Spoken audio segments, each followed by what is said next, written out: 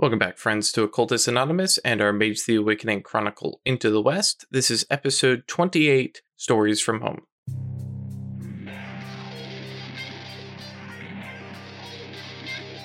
Welcome back, friends, to Occultist Anonymous, sponsored by Roll20, the Onyx Path, and viewers like you. Thank you very much to our patrons who support us monetarily. Thank you to, oh boy, and yes, I did refresh this just before we went live. Adamantine Artillery, when arrows just don't cut it.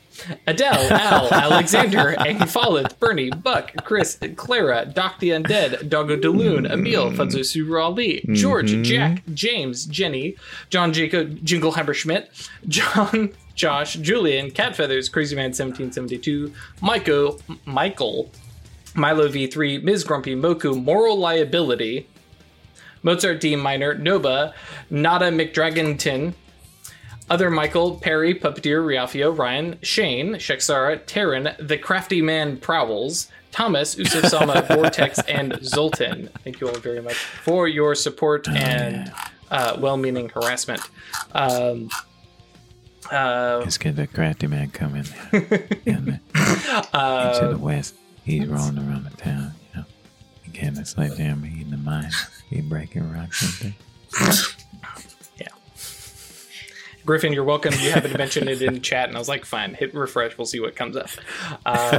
Heaven forbid anything happened where we had some of these people keep the same names 2 weeks in a row. If you too want to support us, that's patreon.com/occultistanonymous or staylucky.club.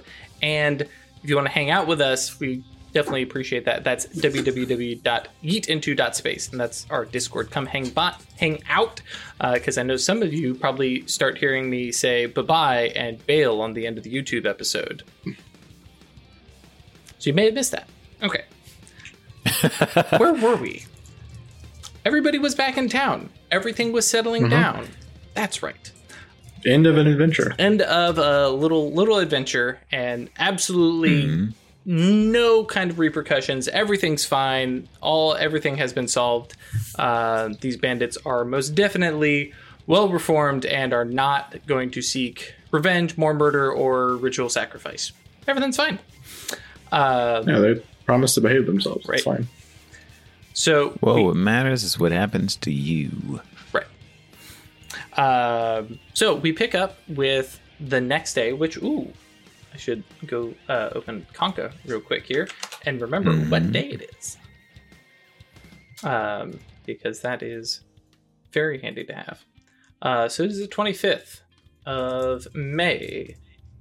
Of 1847. Almost said 1947, which would have been a whole other campaign, which we probably should do a 1940s campaign at some point. Maybe 1939, 38. Punch more Nazis. Righto.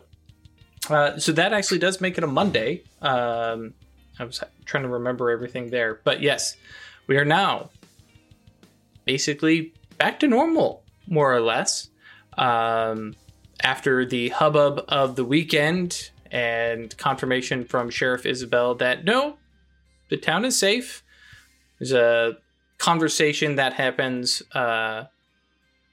away from all of you, and you all find, as you guys get up, start your day, stuff like that, rub your eyes, big old yawn, thank you, well timed, Craig. Actually, the farmers do not see this, but I guess it would be Sheriff Isabel and Cloak who see that the sharpshooters are now not patrolling around town, but are leisurely lounging around in places around town, specifically the outskirts, finding a nice, shaded, spot next to a building, sitting on the horse, couple guys just going out for a ride to get the horses, stretch their legs, whatever. But there's a lot more of the men out and about compared to them usually hanging around Enright's property or staying up near the mine. Notably for Cloak, the usual set of guards and security / we handle the silver after it's out of the mine kind of squad. They're still there. Also, a quick reminder, just because it's come up in Discord a couple times, they are not mining raw silver veins. A lot of this stuff is raw ore, and would it be an alloy? Wherein the silver is, mixed up with other materials that needs to be chemically or physically separated from it. So a lot of this is not raw, shiny, ready to be turned into Lunargent kind of silver. You hit a 1x1 square, and then silver coins pop out. Exactly. Yeah. But if you have matter, right? You but can I mean, let's be honest. If you have matter at that point, it doesn't matter. Yeah, no, you just squeeze the silver out like a sponge. Right? Yes, exactly. Blood from the stone, something. 100%. But so that's kind of thrown some folks off, because this is not like martial law or a military presence in town. There's not enough of them, and all of them are on fairly decent terms with the majority of the people in town. But it is weird, just out of the ordinary. But for the most part, everybody kind of moves on with their day because it's Monday and there's stuff to do. And, Sunday was the Lord's Day, but this is back to making cash.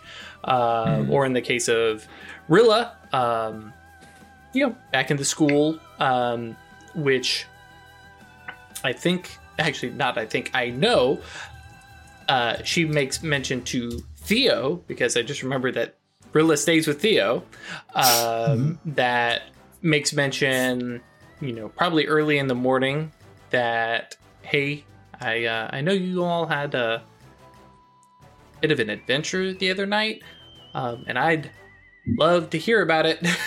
and there's a definite, FOMO. Well, not even FOMO. She definitely missed out, and now she'd like to know about it.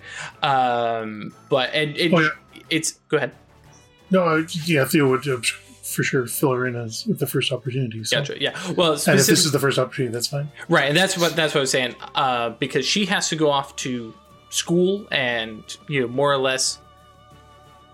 Actually, I guess how much manual labor do you do on the farms these days? Because I know you had talked about hiring at least a couple of the miners to do some of the labor, but how much time does Catherine and Theo put into the physical labor, or is it a lot of we pay laborers to do stuff? Yeah, no, we're not sitting on the porch drinking mint juleps or anything. It's a working farm. We're farm wives, so... we've got a couple of folks from the mine to help out. But yeah, it's a working farm, so gotcha. We're working. Gotcha. And so, and very specifically, so a lot of the day-to-day tasks they're probably handling, and it's mostly hire some farm hands to come down when there's a lot of stuff, or probably the more heavy physical labor kind of stuff. Gotcha. Plus, we also need time to work the loom and stuff like that, right? Because she's making cloth, and that's because that's that not sitting on a porch. But that was the thing I was thinking that they may actually be doing while the miners are doing. Let's get a little gender role here. The more masculine work. So yeah, okay. But yeah, so in Rilla's case, she's definitely hey, listen, you've got stuff to do. I've got stuff to do. Just hey, tonight at dinner or something like that. Let's get together. And Rilla heads off. In case anybody's wondering, Gisela is working at the shop today because, for Cloak, the mine is, working, well, actually, Sunday off, first shift starts, and because I've been meaning to ask, does Legba actually work any shift? Because remember before he was basically being a shift leader for a while, and we never determined what, but now that Legba / Cloak is kind of making this step back from the it's all clones. The Children of Broken Chains, is he still participating in the mine, or is it he has a room here and is just, everybody there knows who he is. It's only been a year. It's not like he suddenly disappeared. But is he kind of withdrawing from even the mine work? Gotcha. So he's getting in and putting in his 8 hours. Okay. Yeah. Just as before. Mm-hmm. So the shift leaders will be present, right? And I think what we discussed is that they're not mining as actively as everyone else is in the same ways, but they're spending 8 hours there doing whatever is needed in order to help everyone else. Right. So if that's swinging a pickaxe, then that's what it will be. If it's carting ore, that's what it will be. Right. Just facilitating things. So yeah, definitely he's not neglecting the daily tasks that are necessary as a part of the community. Right. And that was just what I was trying to figure out, is like when exactly, or not necessarily when exactly, but what he was doing. So yeah, he's still playing shift leader and not playing. He is a shift leader and foreman. So, okay, cool. So actually, yeah. And then what we discussed is that they as a group discussed that at some point there was going to be a disentanglement of the mining and the community, right? When there became a source of wealth or a means by which the town itself could be sustained without what's coming from the mines, then Les Enfants could do other things and there wouldn't have to be this rather strong commitment to it. No one's required to mine, right? If they want to do something else, they can. But the mining has been so important that people aren't neglecting it. Well, actually, since you brought that up, let's bring up a bit of a recap, because I realize we haven't talked about this in a bit, because it's been a year as they've been mining, and we've had at least 2 abandon and say, we're not going back in there. Can't handle it, and they've left. Since then, there have been more people who have joined onto that shift from outside of the Maroons. Oh, yeah, that's right. In some cases, cases, wanted to take part in a number of the practices and rituals, right? And yeah, notably because you get a little of both. You have some of the miners over in the, we'll call it Mine Shaft A, who've been working there and have started to take part of some of the rituals. And because they need it after seeing the collapses and things like that. There have been others who have shifted over to work in Mineshaft B just because they've started to make some friendships over there, and hey, we had 2 miners leave. Yeah. Can anybody? Oh yeah, we'll go work over with them. That's fine.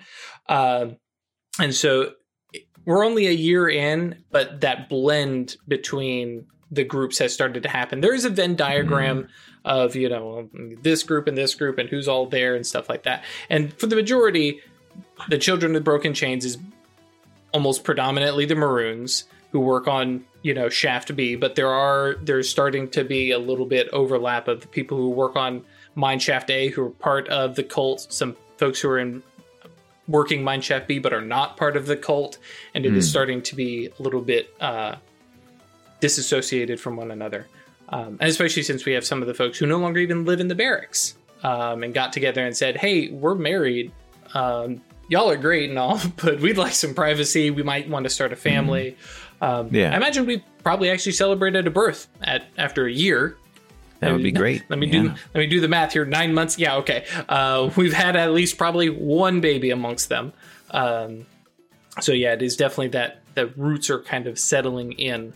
That's one of those things I was like, we haven't talked about that. Chris, you made I think that's a wonderful thing too, because if I can say, go ahead, Chris. I remembered a meme from deep in the dark past of the internet.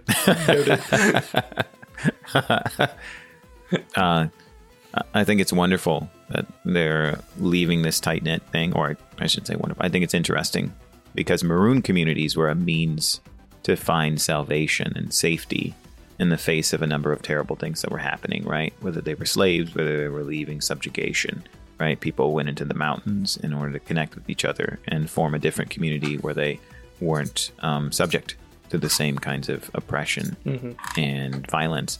And now that they're here, right, there's this exploration of Purgatory Bluff and finding out that, you know what, we can still stay connected. This is a safe place, that we should look for opportunities to spread out a little more.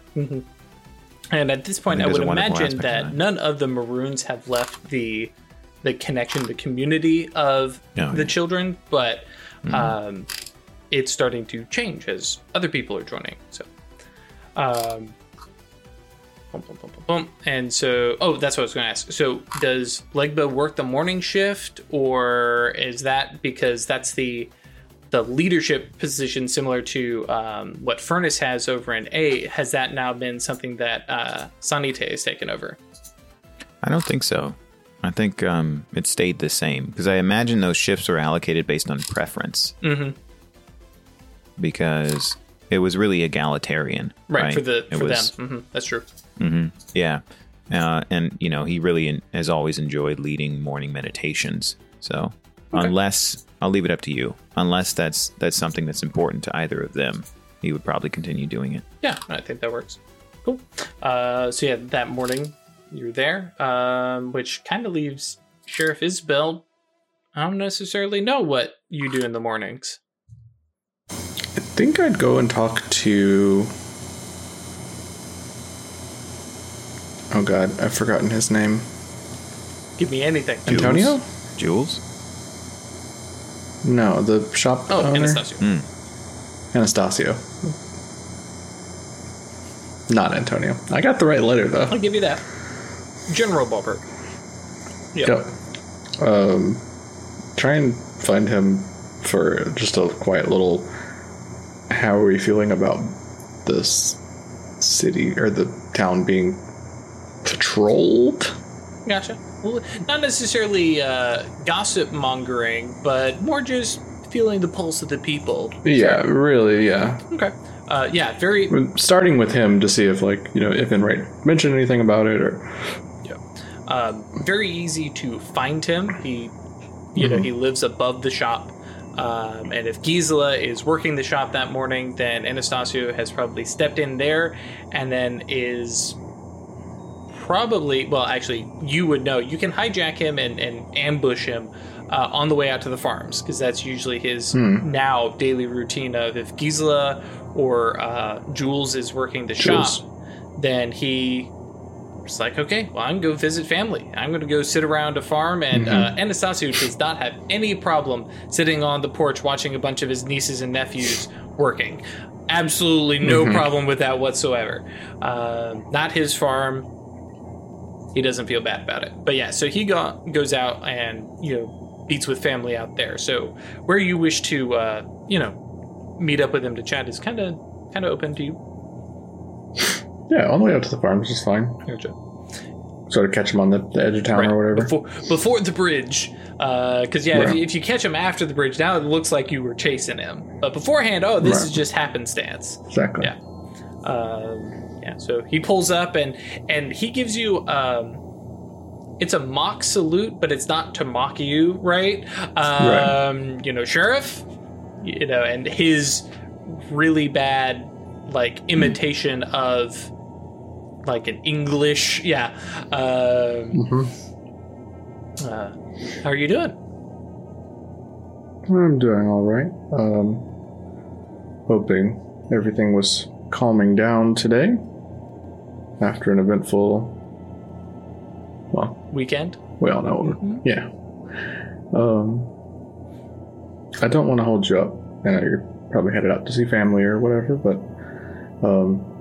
I was curious if Mr. Enright had said anything about having his boys sort of about town. And, he's standing there. He's got the bright red, tin cup, steam coming off of it of coffee, and kind of looks around. Well, damn. Oh, you hadn't noticed. Points at the coffee and says, listen... It's understandable. So, some people are early risers, and I'm just glad to be capable of walking this early in the morning. No, I hadn't really noticed. I saw one of the men, and you could see he was about to drop and be like, "Oh yeah, I'm totally on first name basis with this guy," and that's one of the men was out and about, and I had a little conversation with him, but no, I kind of missed every... Man, are they all out? Seemingly. Oh. All right. I mean, I'm not particularly bothered by it. I just wondered if you had heard anything from Mr. Enright about planning to do that? No, he hadn't mentioned anything. It's a surprise me. Yeah, I'm kind of like you. I don't mind it, but it is kind of odd, and it's not like them to come out and just hang around town. Not when they've got that nice little bunkhouse up there. So, well, let me talk to a few other folks in town and kind of get a sort of a lay of the land, how everyone's feeling about it. Then maybe I'll go bring it up, Mr. Enright, if it's making folks nervous or whatever. Yeah, I can understand that, especially have a weekend. Everybody's worried about guns. Now there's guns all around town. Okay. Well, have a good morning.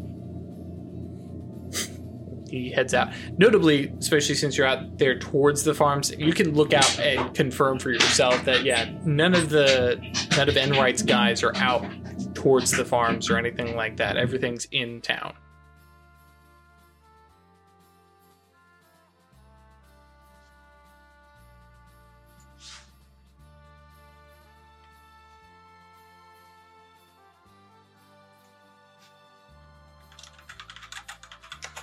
Everyone say hi, Sarah. Hi, Ziggy. Hi, Sarah.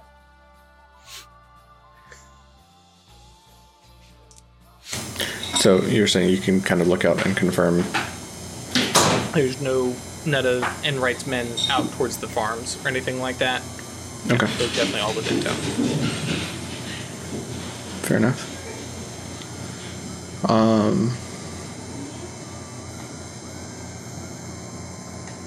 Yeah, I guess go talk to Madame Robert. Sure. Kind of the other figurehead of town. And we haven't talked about it all too much, but just to give you an additional person, obviously heading to Madame Robert makes sense. Out of character, and also very much in character.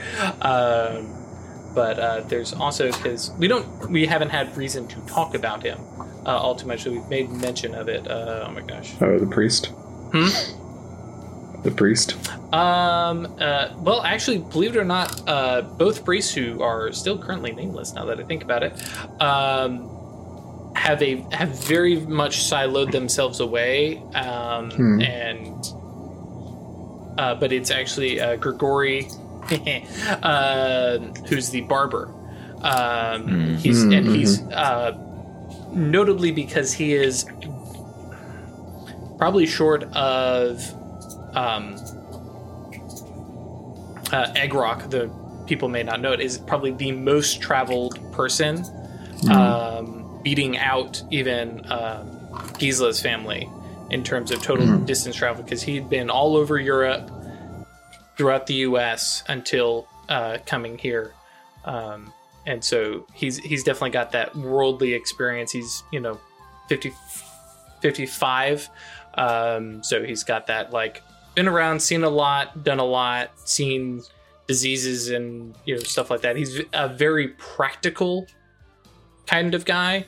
And compared to Madame Robert, who can be not necessarily flighty, but can be, a little bit, actually, her and Anastasio can be very energetic and stuff like that. Grigori is the, like, listen, been through this, seen this, let's everybody just be kind of calm and cool and collected. That's kind of my bad, because I haven't been bringing him up, but... That's fair. So, heading in to meet Madame Robert, who, she is holding court in the tavern because it's what she does. And is, helping clean stuff up, and notably, probably saw it when you woke up this morning, but is bringing in a piano.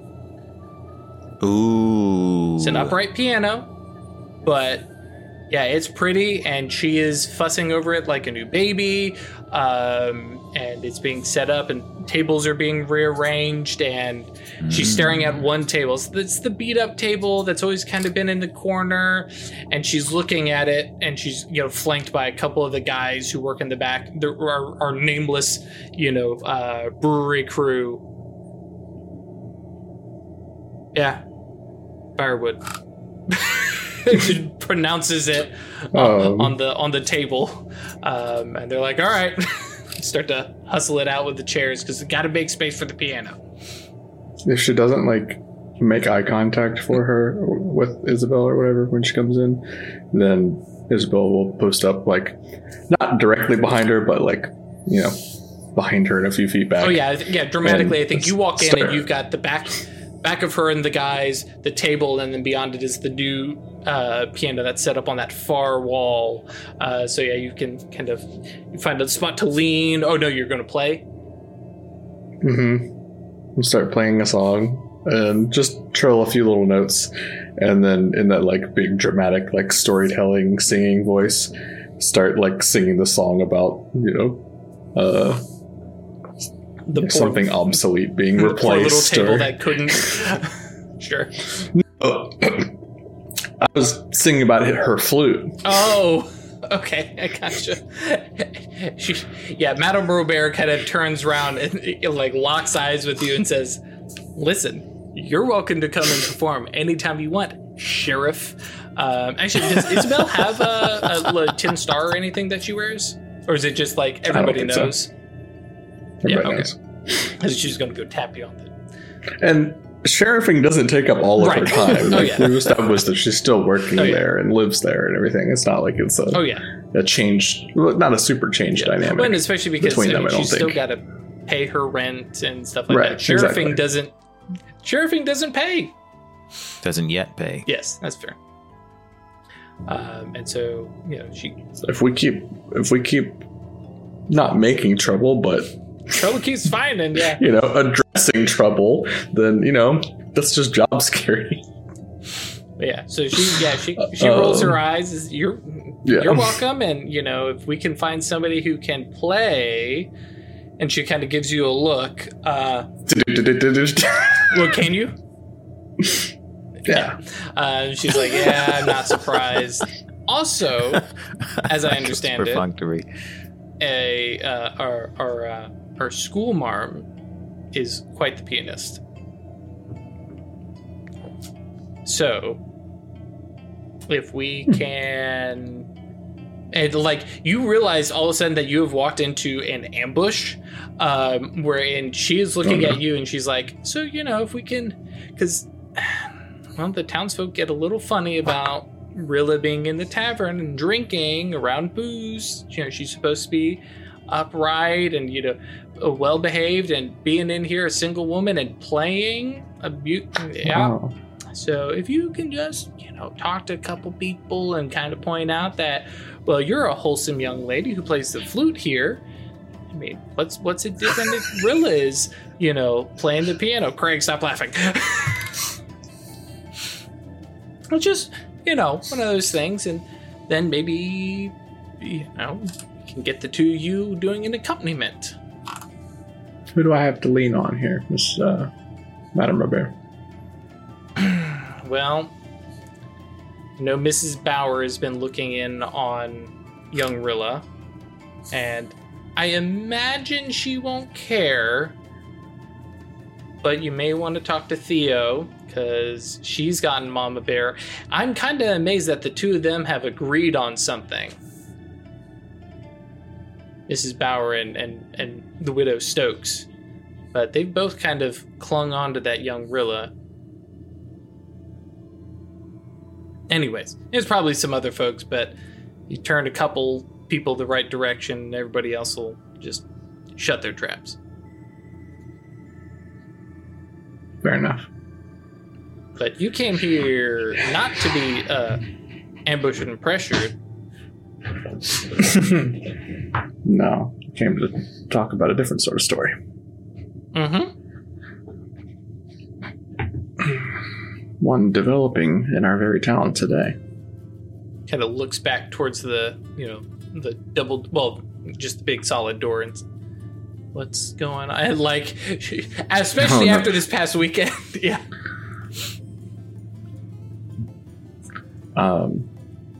Anastasio and I were noticing that Mr. Enright's men are all about town today with iron on their hips. Oh, that's not Mr. Enright said everything was fine. You said everything was fine. It is. So I'm just kind of they walk asking around a little bit, seeing how people feel about it. Are they walking around as a little posse? Like she no, leans. They're spread out. They're being subtle about it a little bit. I mean, not that Anastasio didn't notice. Yeah. Kind of makes her way over to the. That caught my eye as I was headed around town this morning. Foggy, yeah, kind of foggy-ish, windows, and kind of looks out, squints through, and there's a couple of them out there. Huh. What does that man do? I don't have a problem with it, but I just wanted to see if it was, get a feel for how folks were feeling about it. See if anybody was feeling a little nervous about it or whatnot, especially after this weekend. I don't have a particular problem with it right now. Right. Come Wednesday, Thursday, and they're still out there.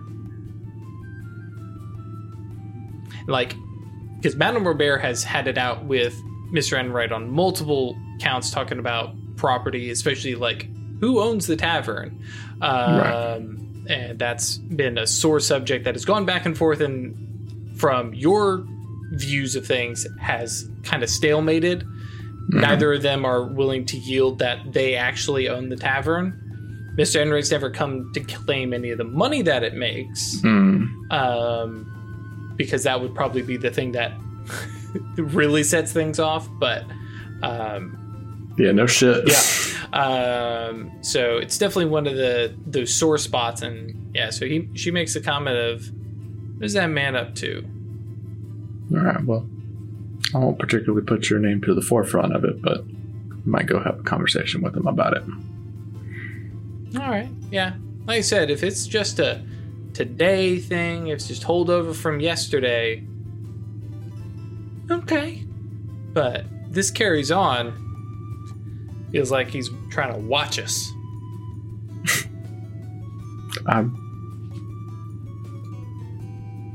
I'm sure it's not meant in a anything but a protective manner. Better be. You can definitely tell. She's like, now that has been brought forward to her, and she doesn't quite say it all the way out loud, but she's like, especially, or at least if it's Warner that's done this.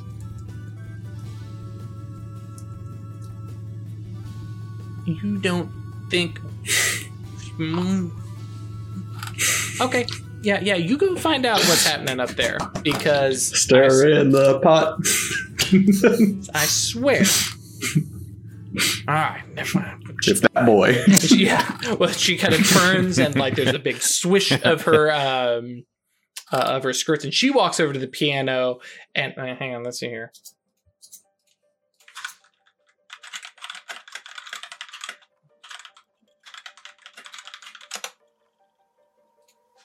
I gotta see. I'm sure it's way wrong, but...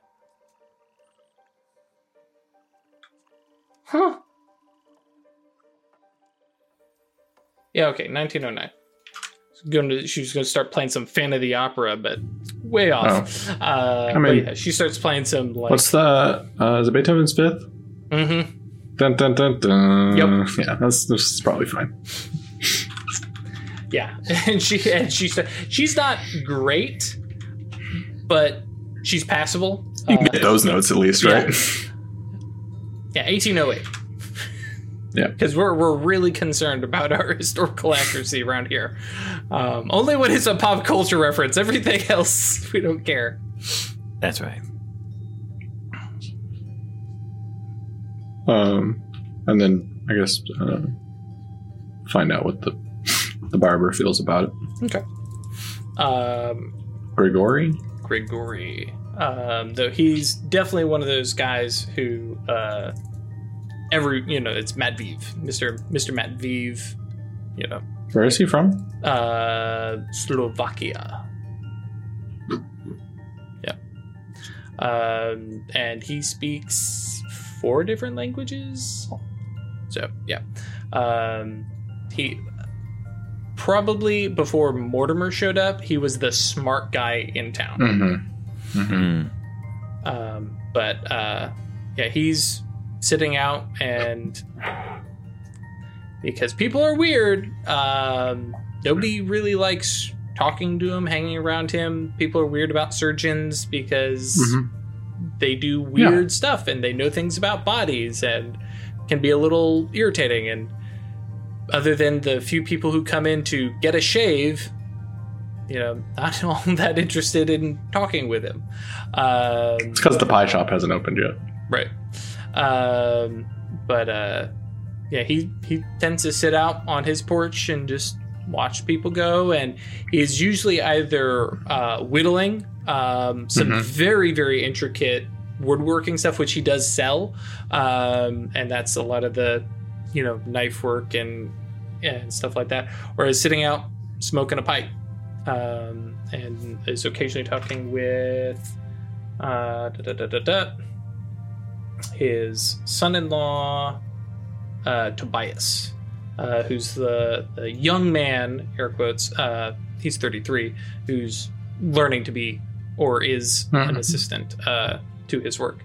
But usually he and his wife are off doing their own stuff. She's a seamstress. Anyways, all this stuff is in Conca.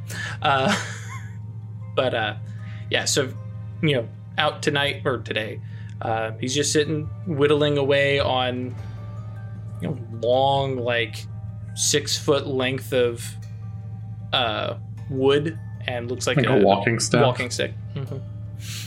And so he's whittling away on that, real careful details, and as you kind of arrive, looks up at you, gives you a nod, and turns his head back down to his work.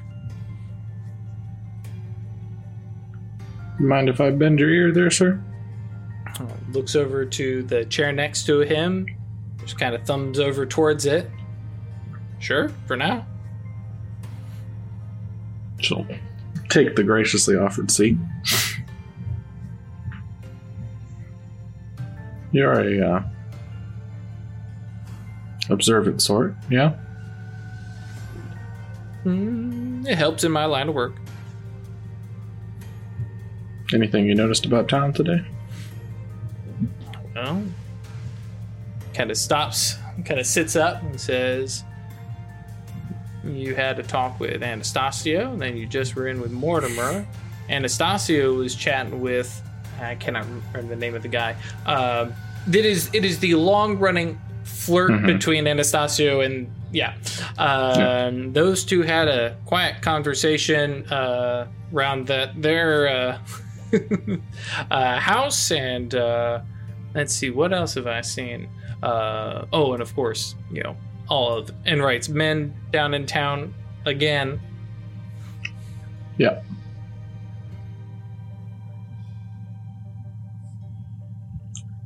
I'm just kind of gauging how folks are feeling about armed men still being around town. Well, I have when our crisis has been, if not averted, diverted. Well, I have a personal, I guess professional, aversion to firearms and violence. So, not understandable. Not exactly pleased with them, but they're all facing outward for now. When they start looking inward, then I'll start having some issues.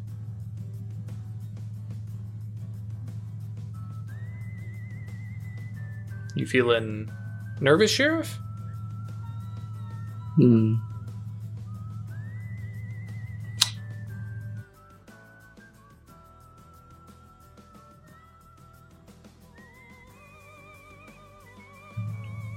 Perhaps nervous isn't the right word, but a shade shy of concerned, perhaps.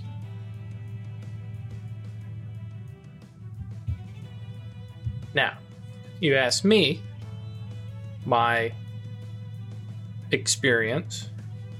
It's the sheriff who's got all the young men with guns behind him, or whoever.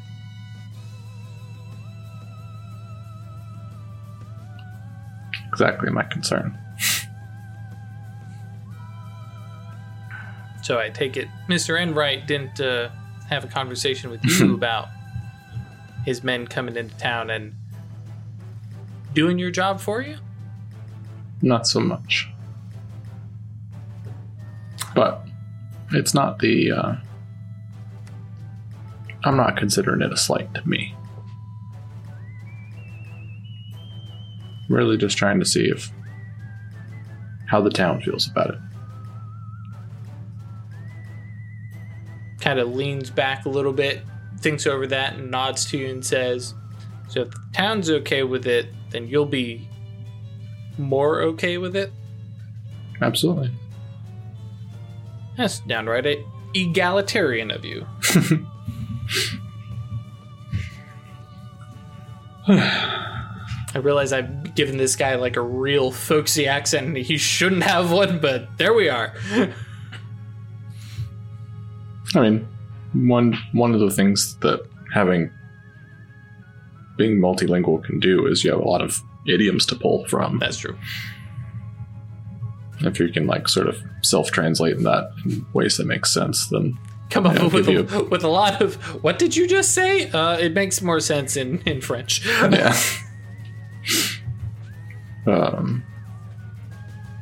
Whereas Isabel speaks, Spanish and kind of decent English. Yeah.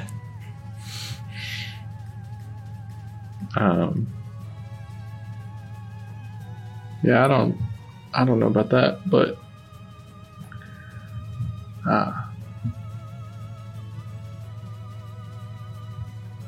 I would say the town has done growing, and for the most part, it has been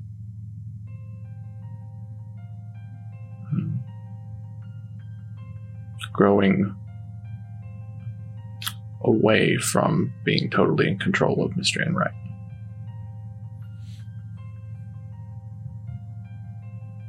Kind of rocks in the chair a little bit and nods and says, yeah, it's about right.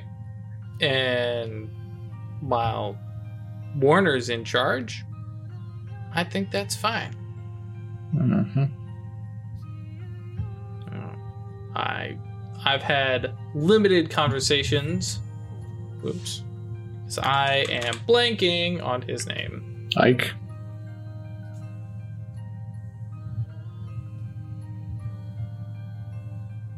Ike, that's right.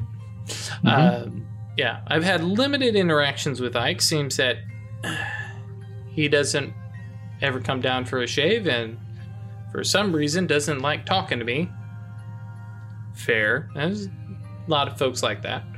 And like there's a little nod of deference to the fact that you are sitting here and having a conversation with him. But I will be very interested to see what happens if Ike finds himself in a position of authority. Power. Authority. Ownership. A little bit of that. I'm hoping he rises to the occasion and grows up a little bit. I'm curious how much of this is his behavior is because his dad doesn't trust him with much. How much is just him being a spoiled brat?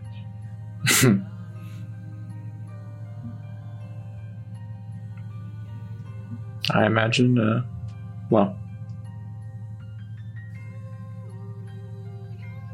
hopefully that's a ways off. We wouldn't want to wish ill on our fine patron of the town. Patron, I like that one. All right, well, maybe I'll ride up there and see what folks in the big house are thinking. All right. have yourself a good Monday. Thanks, sir. Goes back to whittling away. We could jump to somebody else. Yep.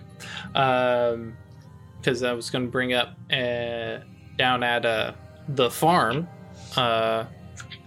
Is there anything that Theo's been up to besides, probably doing a bit at the loom and checking stuff out? And let's be honest. At the end of the day, there's not a lot of big things that have to happen every day on the farm. You got your chores. Once those are done. No, just working hard. Theo is often away for periods of time. There's all kinds of unexplained bullshit. So when she's on duty, she's like throws herself into it. Gotcha. To try and make up for.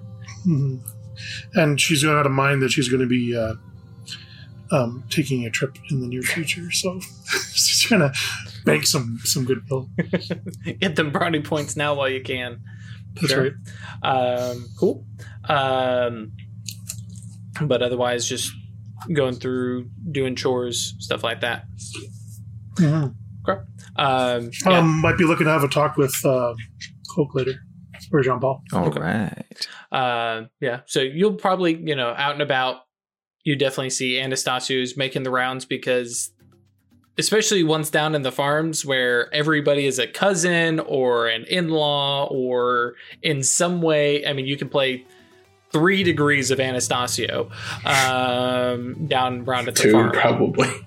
2 probably, yeah. Save for a few like the Stokeses. And even then, if you step beyond, familial relations and you just talk about who's friendly, then, 1 degree of separation to Anastasio. But he's, being loud, talking, shouting at neighbors, doing a lot of the big wave as he's walked by, stuff like that. I'm like, okay, cool. Without Ash here, I can't quite do the balanced full round in the first half an hour or hour and a half. Cool. So then jumping up to Legba. Well, actually, Cloak at the time, because you're in the mine. But normal day in, day out kind of stuff. But there is a moment that, well, not a moment. There's an area of time wherein, one of the tunnels, one of them has to be shut down. At the mine, the vein, that's the word I'm looking for, that they've been following and working and gathering up it's out. There's a few more exploratory digs and stuff like that to try and clear out more space to see if they find more, but the vein that they were on is kaput. And so, you have a conversation with basically the team that was working there and have to reassign them elsewhere. Okay, that's good to know. But it's a good reminder. That is definitely the little clock. Yeah, Cloak puts a mental pin on that. And there are a few ways that he thinks that we should explore how to solve it. Or what to do. Shouldn't say solve as though it's necessarily a problem. Just what choice we're going to make in response to it. And of course, Cloak's goals for the day are to get to know the prisoners that we liberated, and then start searching for their homes in the Temenos. Cool. That'll be after your... Well, actually, that's true, because if your shift started right about dawn... Yeah, starts at like 5 or 6 after the meditations. Yeah, so that puts it... Yeah, so a little bit after noon would be when yours ends, because 5 to 7. Yeah, ends about 1 or 2. Gotcha. Okay. So we'll actually jump over to that real quick and pick up with conversation with Ike. Maybe after the break. Or Warner and Ike probably. But yeah, the men or rescuees, I guess. Yeah, okay. had to find them. Have been basically bunked up in the other mine's barracks because Madame Robert is a generous and caring woman. Except when she's not. Except when they're talking about, well, you got a couple rooms up there. Yes, I do, for paying men. If some of them were wounded and needed a place to recover, then maybe it's different. But they're a little travel weary, hungry, and tired. Nah. So they've been over in the other mine, not the other mine, but the other barracks.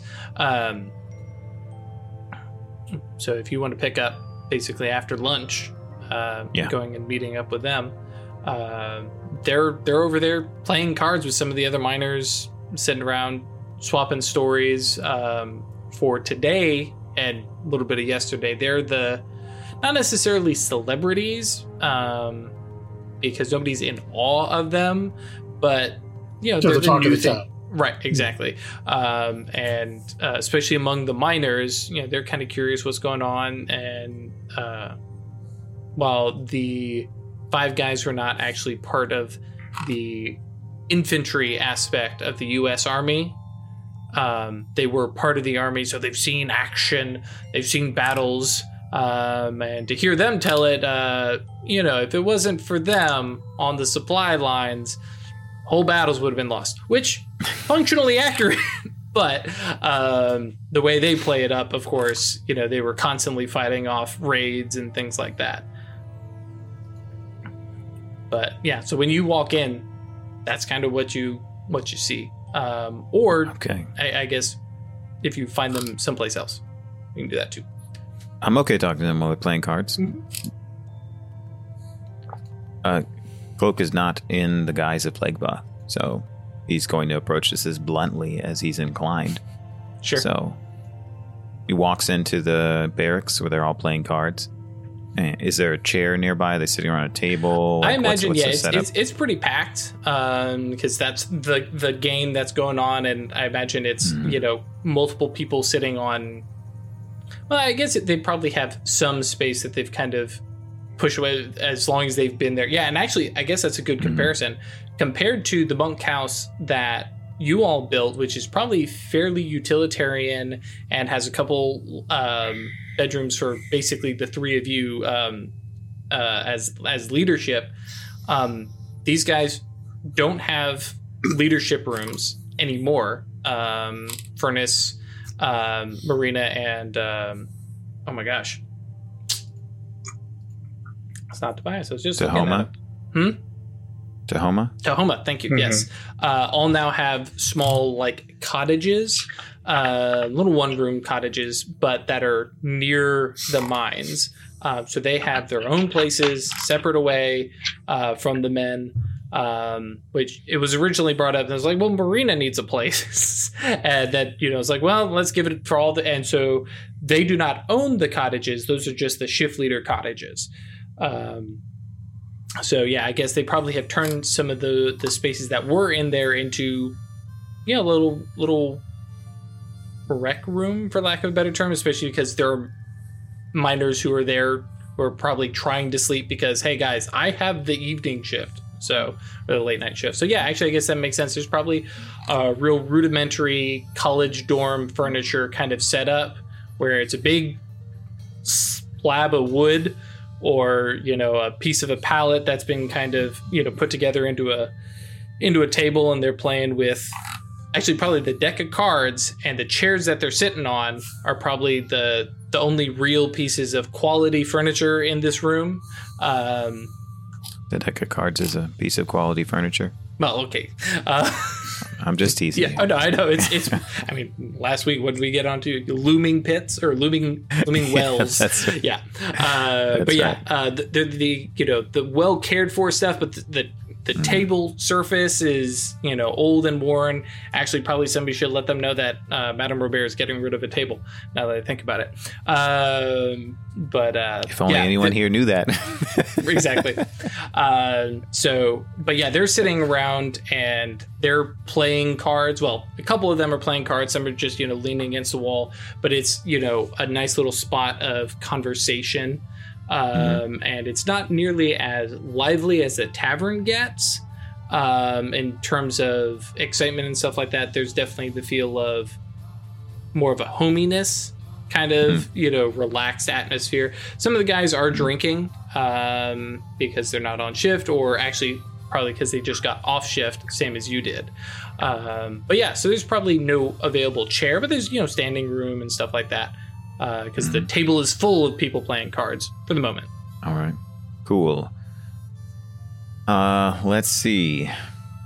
Cloak's going to look for a good place to lean against the wall so that he does not have to move. Because I think you can imagine what he's going to do here. He, when he meditated this morning, he left his astral self in the Temenos in Purgatory Bluff. So with the anticipation that he would be able to begin his sojourn in search of these people's homes. Sure. So, but he hasn't done anything after that point. There's just been, quiet contemplation of his astral self while he's had to do a lot of physical tasks and therefore hasn't been able to move his body from where he initially left it. So before he resumes doing stuff in the astral, he takes up a position where he's not going to have to move very much and he can just continue to engage in a mental or social activity, right? And so he walks to a place in the wall and looks around at the game, and I imagine if people are greeting him and stuff like that. Yeah, because as you walk in, because there's various levels of respect that the miners here have. The people who have been here a year or more, who have seen the rescue, right? It's this is Ungun Cloak, and some of them kind of stumble over the word. But there's some definite respect of we know this guy, we like this guy saved people. The other folks who know, he's a shift leader and some stuff like that. So there's various levels, and then there's other folks who are like, he's a shift leader on the other side, or may not even recognize you. But yeah, various things of respect, and there's definitely some elbowing from some of the more veteran miners who are like, no, that's Ungun Cloak. It's not Cloak, it's Ungun Cloak. There's some correction there, and there's definitely some, I don't want to say racial hostility or tension, I guess is probably the right term, where people are like, hang on, he's a black guy. Think about the time. Right. Yes, exactly. I would be surprised if everyone in the mine was not racist. Right. Or sorry, not in the mine. In that room was not racist. Right. It would not make sense to me. Right. There's also even the positive reception probably has some exoticism to it. Oh yeah, you're right about that. So. Yep. He's one of the good ones. Right. That kind of thing. So yeah, okay, great. He'll accept those greetings, and he'll watch the game for a little bit. And then he'll clear his throat. And he'll say, "Gentlemen, I have to talk to you about something." The whole room, everybody kind of turns, because you've been quiet, I imagine, up until then. And they look. There's... For now, your game is much less important than what I want to ask you about. So I need your full attention. There's some shift. Yeah, there are some expressions, and several of the card players kind of turn back to their game and hey, ante up. Immediately dismissing. There's a couple of folks who are like, okay, what is going on? But yeah, kind of divided situation. Cool. Are any of the people who don't pay attention one of the people who were rescued? I imagine most of the rescued people are at this point, like we said, the exoticism of who is this guy? So they're watching, but I imagine. And how many of them are there? 5 total who are rescued. I imagine one of them Great. has like already kind of tuned you out and is back into the game because he's up, right? Okay, sure. And then he says, you 5 who were recently in bondage and who were freed and brought here can, if you wish, be returned to your homes on the morrow, swiftly, without pain or incident. I said this to you last night, and you laughed in my face. You can laugh again now, but tomorrow you will see the truth. If this seems strange to you, I would ask you to invite the wisdom of those in here who treat me with the respect I deserve, those who've seen me aid others, those who know the truth of my words and my heart. In exchange for this help, I wish for something. I wish for your... And then Cloak learns, like, turns his head like he's going to say something a little less direct and blunt. He says, I wish for you to think fondly on where you are now.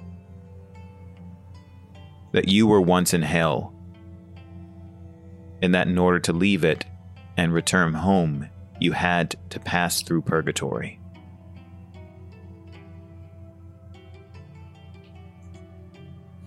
Also love that metaphor. I think in order to like grab all 5 of their attention, probably an expression roll, because I don't think. Cool. I don't think it's quite persuasion. And then that's what I was hoping for. I'm gonna put a negative on it. I'm trying to figure out because it's a group of them, so I'd be like -2, but they're also being influenced by the rest of the room. Yeah, let's just call it -3. All right, sounds good. Presence. Expression. He's being inspiring here. Let's hope he succeeds. Spends a willpower. -3 gives him 7 dice. Let's see what else. Nope.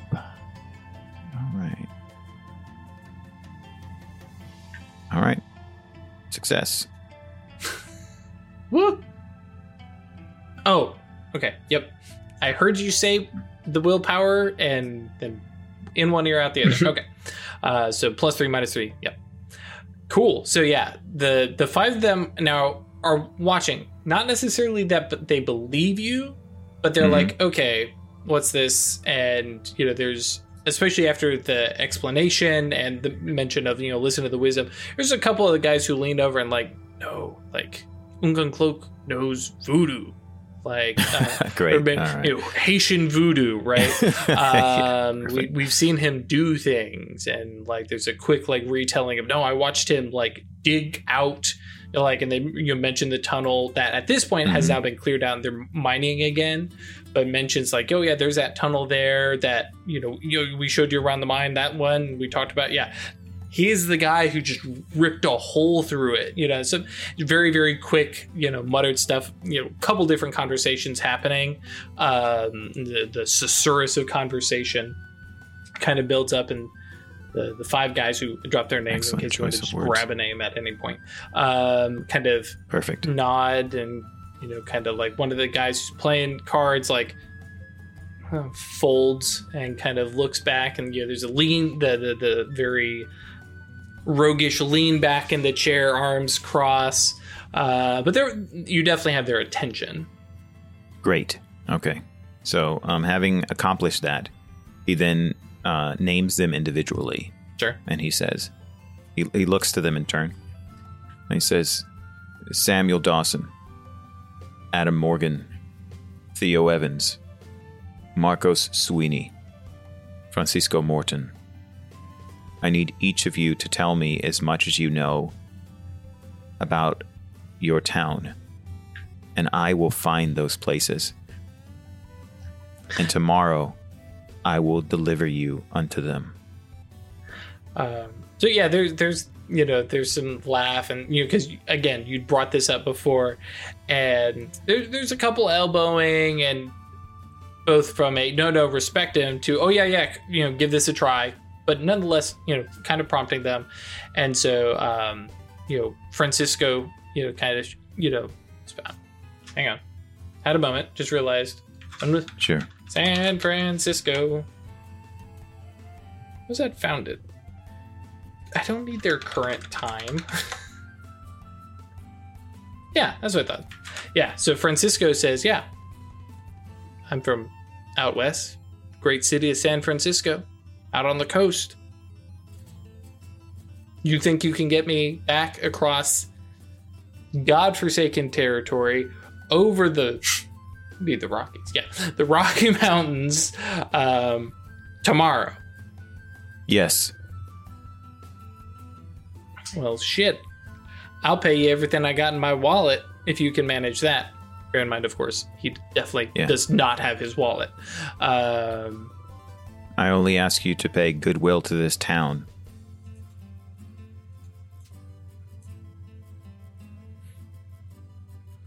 If you can commit to that wholeheartedly, then our deal is struck. I'll be honest. Y'all rescued me, and then y'all put me up, and then, picks up a, whatever he's drinking from. You give me a drink, which gives a little, round of cheers, right? I think pretty highly of all you already. You get me home tomorrow, I'll need to start avoiding the U.S. Army, but at that point, I think Purgatory Bluff is the, what do you say, saintliest place in the world. Great choice of words. They go around and kind of explain where they're from. Notably, Francisco Morton is the easiest to figure out. Well, okay, cool. Samuel is from New York City. All right. New York City. Exactly. Someone said it before me. Yep. Adam Morgan, Theo Evans, and Marcus Sweeney are definitely from nowhereville towns, basically throughout the, I almost said Midwest, but we're literally in the Midwest. But out towards Appalachians, basically, Kentucky, Tennessee, and Virginia. I almost said West Virginia, but I was like, no, it's Virginia. It's a whole damn place currently. Fun fact, that song everybody loves is about Western Virginia, not the state West Virginia. Oh, okay. I put that. I was like, what song are we talking about? Yes. Okay, I'm with you. Country roads, take me home. Yeah. Quick, not the DMCA. Let's see if we can get somebody playing that in the background on a guitar. Right. All We're right. a couple So, years early for John Denver. are they all in the same state or in different states? Oh yeah, they're different states. Yeah. Okay, cool. In different states. Yeah. Notably, Cool. Francisco is the only one from the West Coast. Everybody else is from the East Coast. Cool. And as chat pointed out, yes, his name is not actually Frisco Morton or Francisco Morton.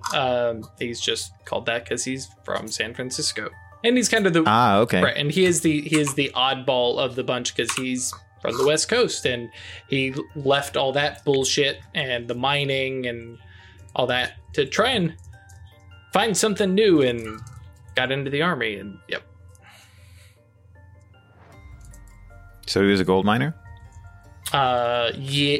Actually, hang on. Well, the gold rush is in a year. Right. Right. Oh, no, it's still 1847. Right. No, it has passed a year. It's 1848.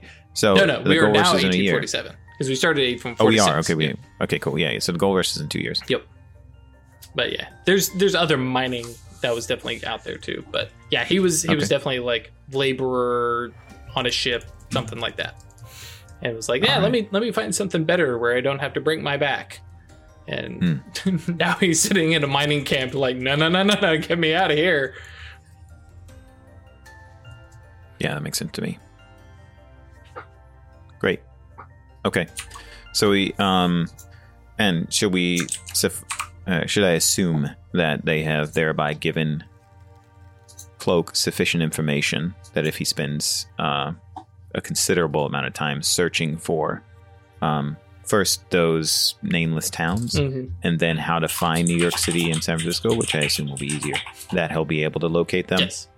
Yeah, because there's definitely the bittersweet melancholy, bittersweet, as they start talking about the towns that they grew up in and the people they left behind because they went and sought their fortune or what have you.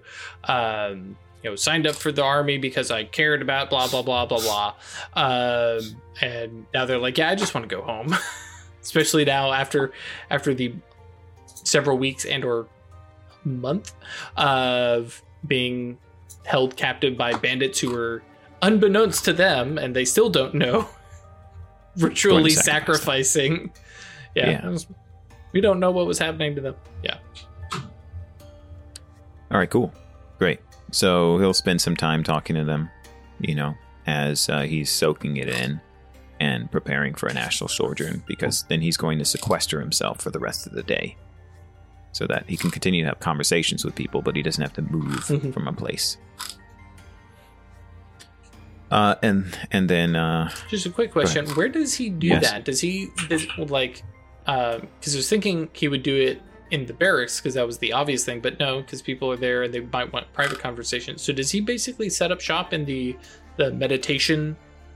Okay, because that's a quiet space for everyone, so it wouldn't look strange for him to be sitting there meditating.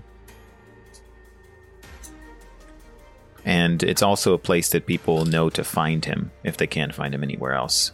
That's like a default spot where he hangs out. Then he'll thank them. Actually, I can do this in character.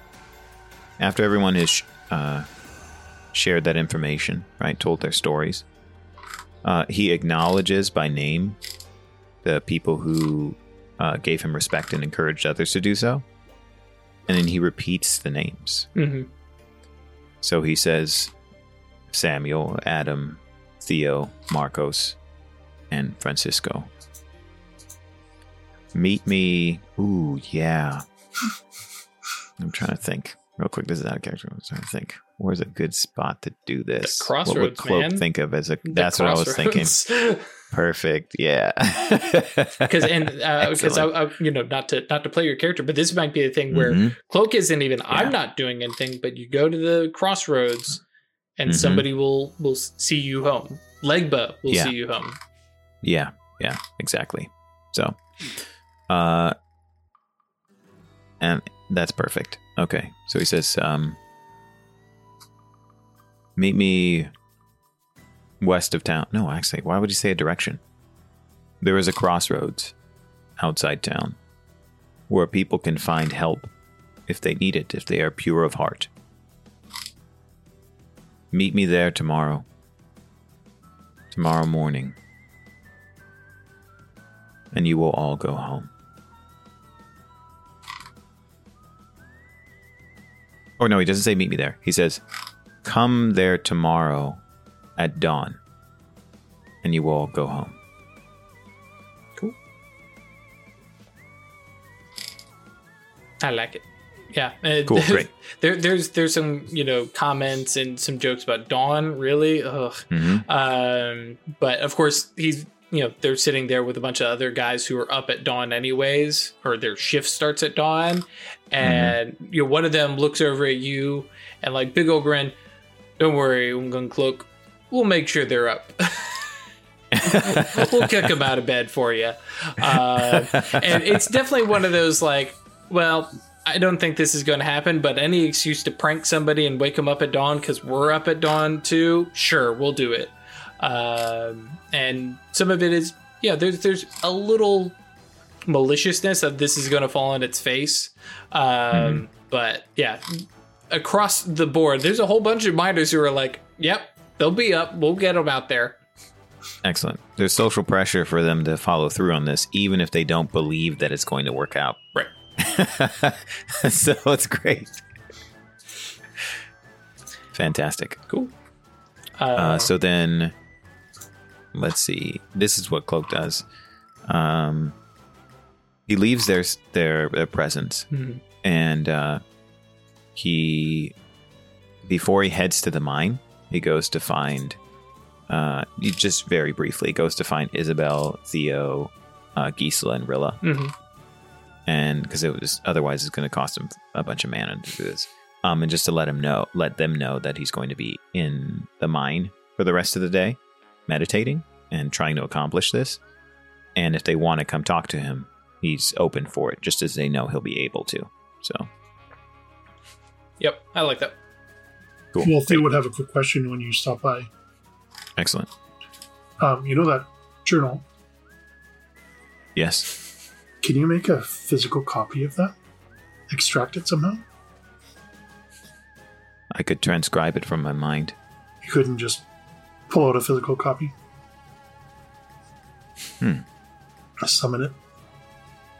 Pull it out. Oh. I could. I was thinking it's been on my mind a lot lately, and if I could read through it, I could plan out how long, or try to plan out how long it might take, and we might make some preparations and informed decisions about whether or not to follow it. That's a good idea.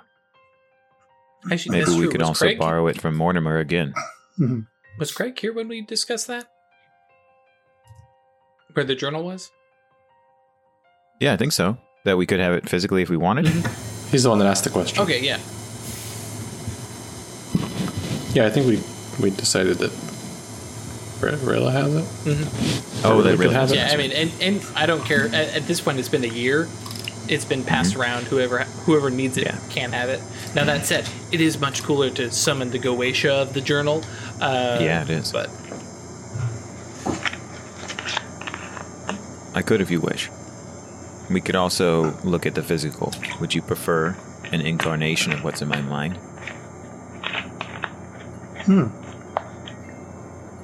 Right, because we have a copy of the physical, is that right? Okay. We do indeed.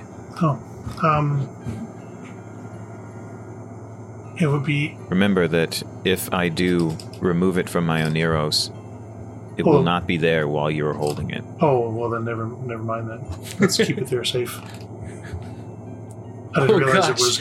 Yeah, summon it up, destroy it. Well, I've forgotten it. I frequently forget about that aspect of it, yeah. I didn't It's a realize cool that if you aspect, summoned right? it was gone. Yeah.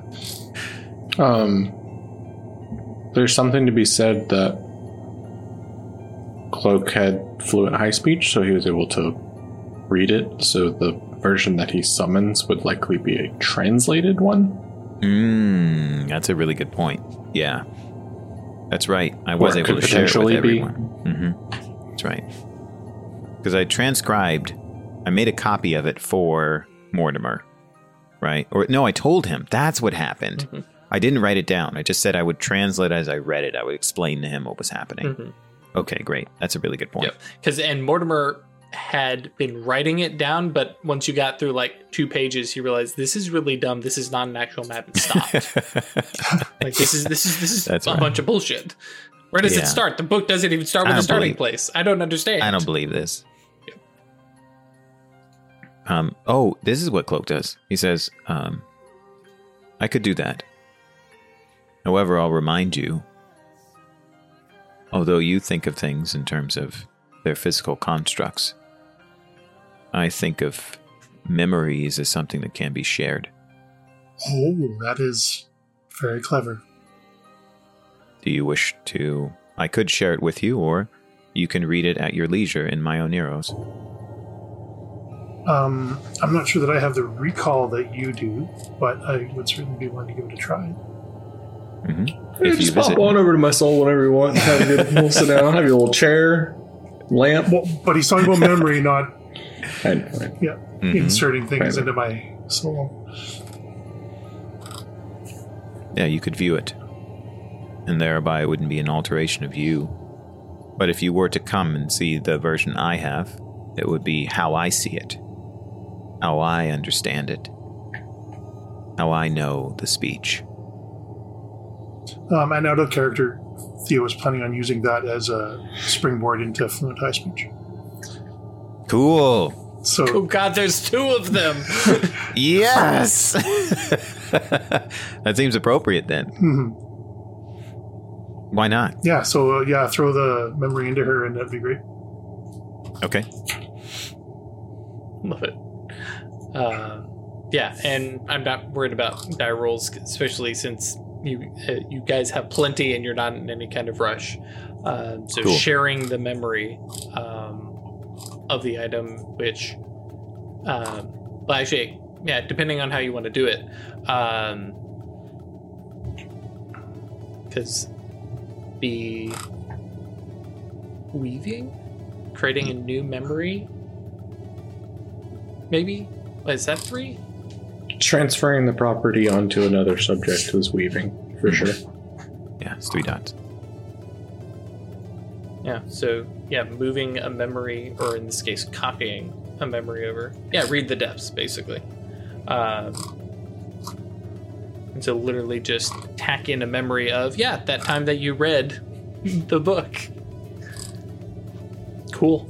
Out of curiosity and more for the fluff of it, what memory of reading the book does Cloak Legba give to Babasera? Cloak is... Ooh, yeah, this is a good opportunity for Cloak to share with Theo or with Babasera, right? How he's experiencing magic. And he's going to try and imply something through this based on the conversation they just had about Salazar and everything. So the memory he shares is the elation and also the overwhelming sense of responsibility. That this is what it is. Now that he can read the speech, this is the truth. And I need to be very careful with how I approach this. So when he crystallized, when we finally understood what the language of the universe is in his mind, he's like, oh wow, okay, this is what it's about. Everything is written in this. And if I can understand this language, it means there's a lot I can do that I wasn't able to do before, and therefore I need to be very careful with how I exercise my will.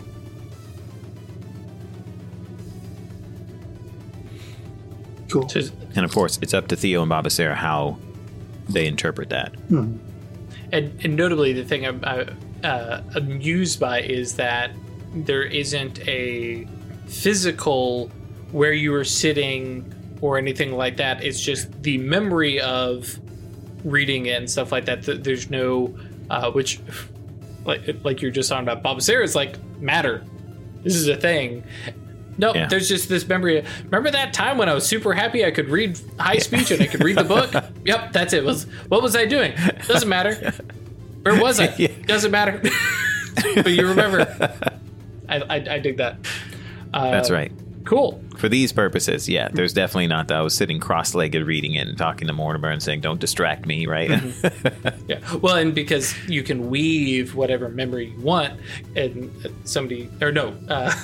Chris is the one talking about, oh yeah, here's a chair, here's a lamp. It's like, oh yes, and you read the book, read the book, and that Babasera having that, oh my comfy chair. I haven't seen that in forever. Yeah. So okay, good stuff. When we get back, conversation with Warner and Ike. Babasera learns fluent high speech by To read. cheating. Not really cheating. Babasera learns to read. No, it's like she's Yeah, no, I know. off camera. She's been working on it for a bit. So Right. But at that point, you basically have a cheat sheet, and actually very similar to what Cloak did is like you have tons of it in conversational use. So it is a good Rosetta Stone. That's the term I'm looking for. So good stuff. Twitch guys, we'll be back in 5 or 10 minutes. I'm going to walk around and do stuff. YouTube guys, back in just a blink after these messages. So we pick up with Sheriff Isabel rolling up to the Enright Manor, which I did actually... I can't remember. We talked about the start. Does she walk with spurs? Does she have the no? Okay. It was just She very much has not changed her presentation except for usually having her guns on her. That's true. But yeah. That's enough Really of good a change. demonstration in this town. Yep. So yeah, you get up, and yeah, normally there are some of the sharpshooters and troubleshooters hanging around the manor. There's folks over at the stables, and basically, other than the actual cowboys who are taking care of cattle and things. Actually, in May they probably aren't even here. They're probably at that point out actually with the cattle on the property, territory, whatever. So yeah, you have a kind of ghost town moment getting up to the we'll call it a mansion, the big house. There is some folks wandering around because like they have a maid and butler and butler and probably some serving men type. At this point, they probably have a mostly full staff. Right. I was just thinking butler is. Oh yeah, he's the guy head, and yeah, okay, so probably. Mm-hmm. Yeah, that's true. So yeah, the knock on the door gets a butler, who eventually I will have to name. Sheriff Isabel, what can we do for you this evening?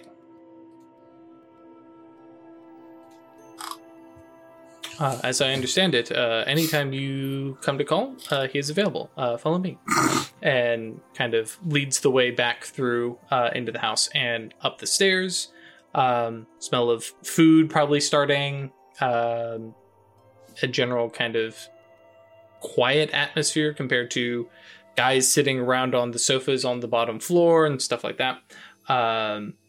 And leads you upstairs, and like at the landing just holds up a hand at a moment and makes his way down to the master. And throwing way back, it's just a 2-story, right? Yeah. And makes his way back to the not to the study but to the master bedroom, and kind of does a soft knock and kind of leans in. And there's some very hushed whispers, words, and stuff like that. And you hear your name kind of pass through and a nod. And he shuts the door and then motions you towards the study and says, Mr. Enright will be with you momentarily. The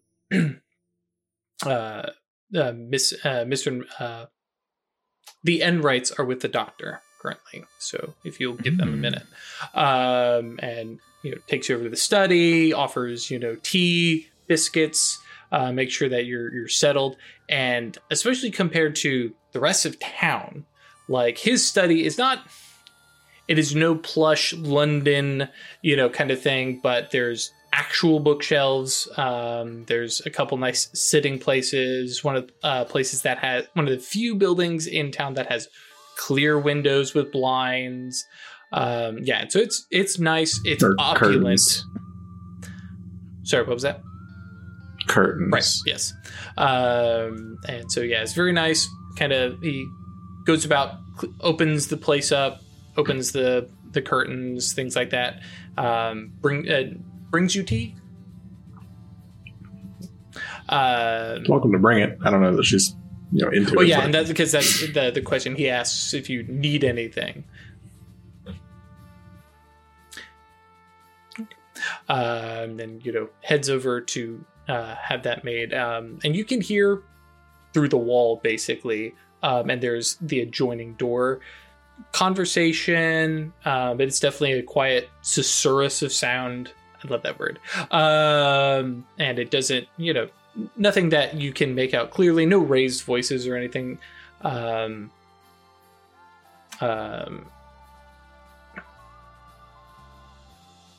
Oh yeah, screw it.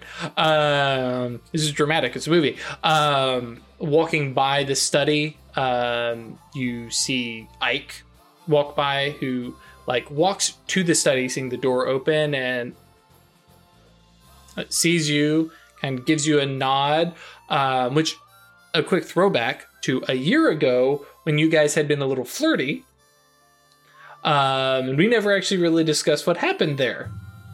I am suspecting, and feel free, we can just do this collaboratively. I probably bailed on any kind of relationship because that's what he tends to do with everybody in town. Sure. Now, here's my question, because Isabel being Isabel, did you break it up or did he? Because I imagine Isabel very much, especially since we've discussed she was not head over heels over this guy or anything like that. No. Did she see it coming and then strike first? Or I don't think so. Especially because for her situation and being able to like play it off on other people, it's better if Ike takes the rap for it. Gotcha.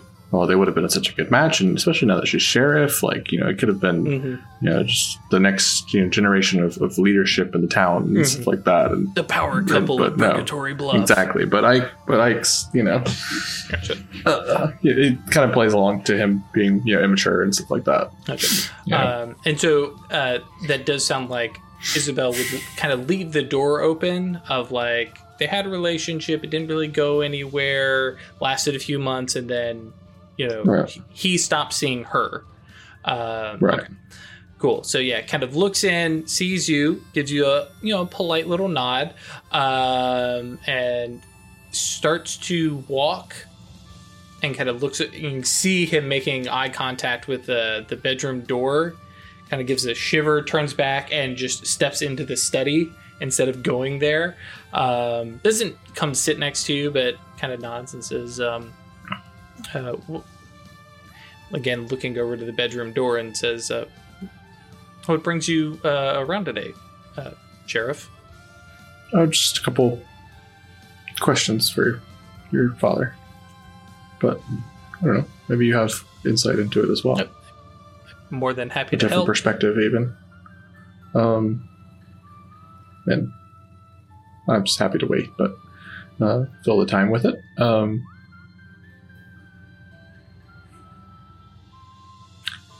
I was curious about your men about town today. Mm-hmm.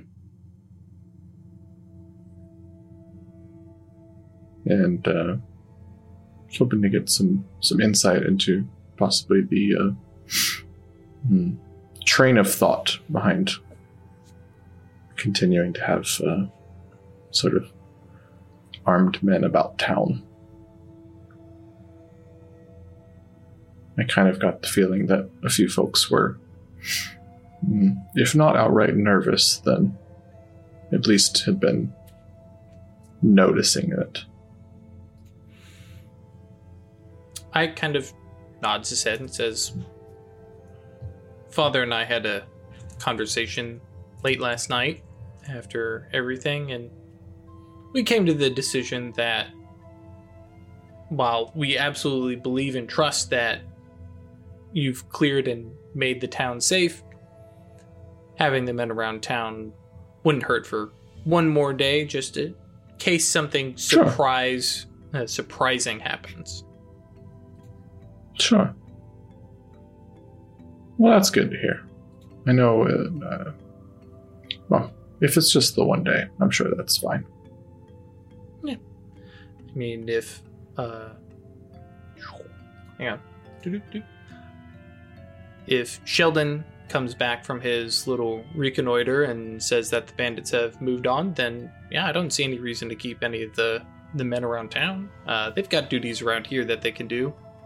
Or lays around here. You can see, like, he's like, he definitely has mixed feelings about the men because on some days they literally don't do anything. And he doesn't exactly have the loyalty of them or whatever. Right.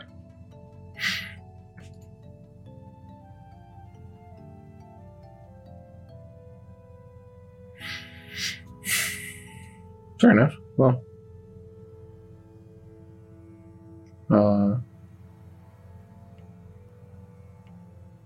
Good to know.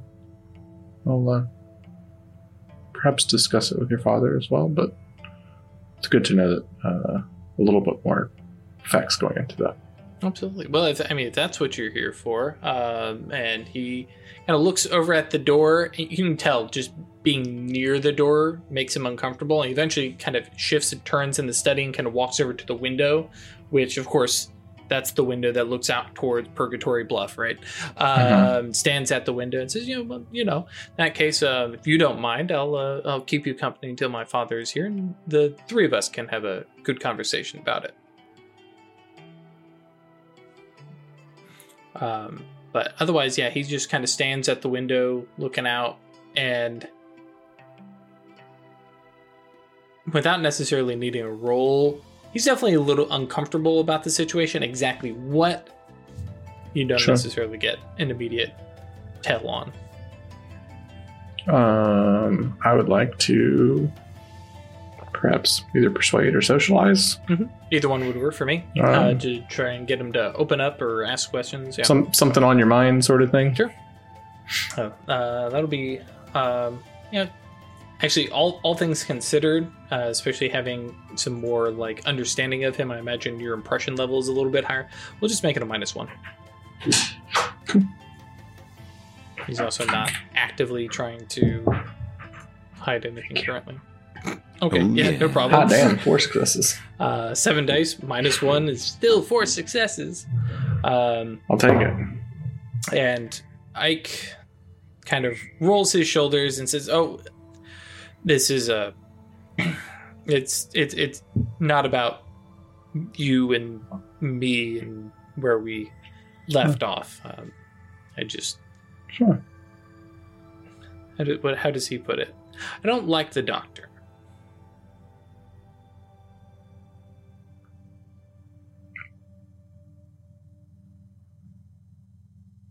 People often find them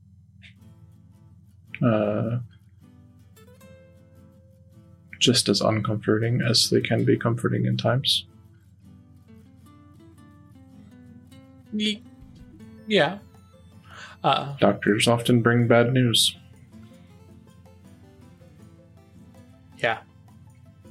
Yeah, they do. And then If they you don't look at fix it it. a certain way. Let's see.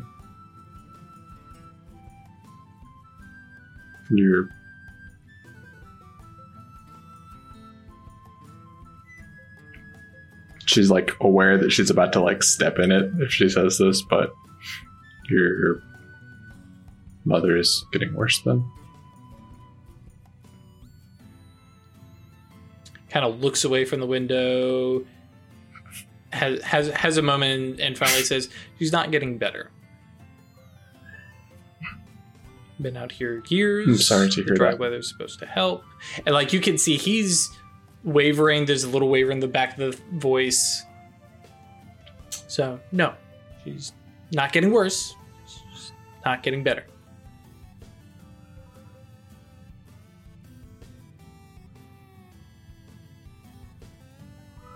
You're good to care so deeply for her.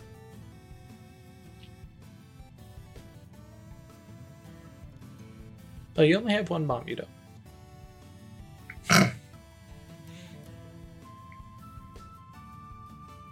Like, and realizing that he is starting to show emotion and stuff like that, is the throat clearing, and right then, fortunately, the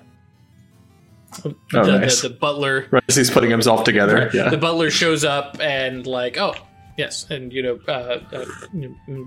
Master Ike, did you need? Oh no, I'm good, thank you. And tea, little biscuit, it's very British, right?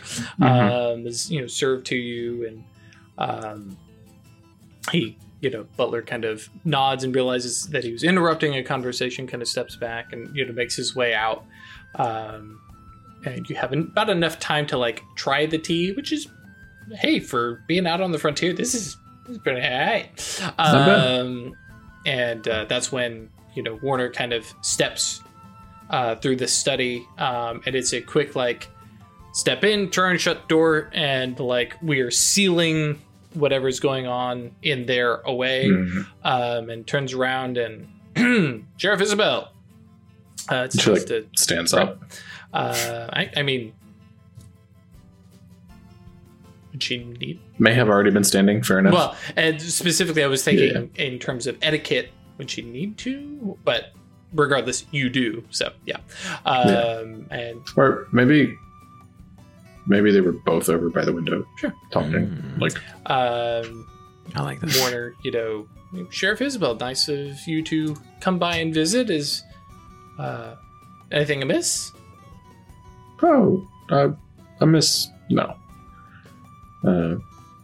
Actually, Ike's already mostly cleared up sort of my questions, but Ike, if you'd like Ike to... steps in and says, she had concerns about our men being in town. Right. Concern is strong there, Ike. You had questions about our men being in town.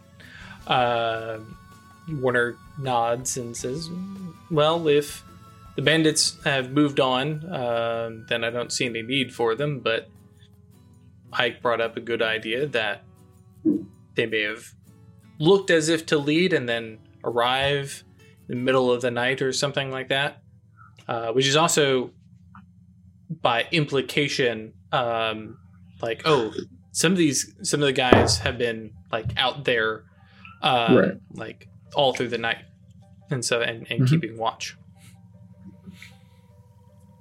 Well, I'm thankful for the foresight. I just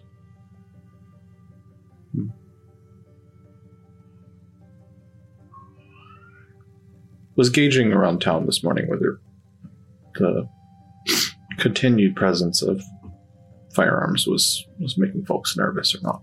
Like at that, Warner is like concerned on his face and motions to the chair across from his desk, steps around and sits down and leans forward on the desk. Is people concerned about my men have been well behaved, haven't they?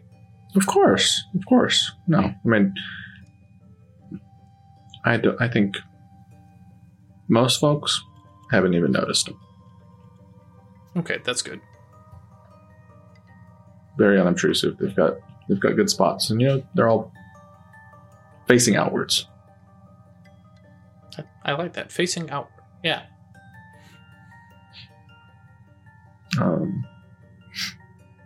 My questions were mostly related around a time frame, and in the event that, God forbid, something like this were to happen again in the future, I would just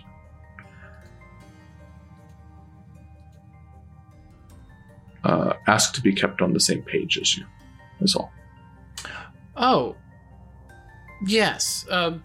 Yeah, I hadn't thought of it that way. I'll admit, I thought of the sheriff taking care of criminal investigations within town, and I would be responsible for, concerns of an external nature. But I can understand, of course, a bunch of armed men walking around town may cause some tension within town. So that's, I can see how that may have been confusing. I apologize. Not a worry. The kind of friendship and relationship that we all have, I didn't figure that there was anything less than a protective motive behind all of this. So, and I guess actually, in nature of sharing information and I think he'd say transparency, I have dispatched Isaiah with a couple horses up to. Shoot, I meant to look this up before. Hang on. Stall. The fort. What is that stupid fort? Purgatory Bluff. No, there's no actual Purgatory Bluff. Purgatory River. Where is this? What is the name of the fort? Sure. The name of the fort. Whatever. Not gonna worry about it right now. Dang. But sent them up to the fort to report the banditry and to let them know that there are some folks around who may be preying on less well protected towns, puffing up his chest and stuff like that. A wise idea. Well, we may have. He realizes, like, he doesn't know what has actually happened. Kind of leans back and says, "You mentioned everything had been taken care of and they wouldn't bother us, but it just being the three of us. What did you see? How did? I mean, I know you went out with Ungun Cloak. Jean-Paul? Oh, no, actually, Jean-Paul, yeah, because Mortimer's the one who got permission to say otherwise. And did you have a...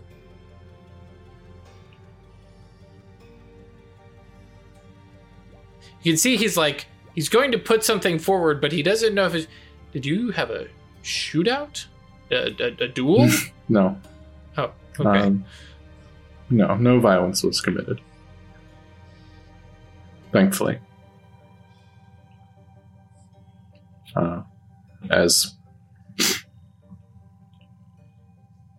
confident as I am in my own abilities and those of Jean-Paul, the two of us against a camp of, well, we'll just say more than two people,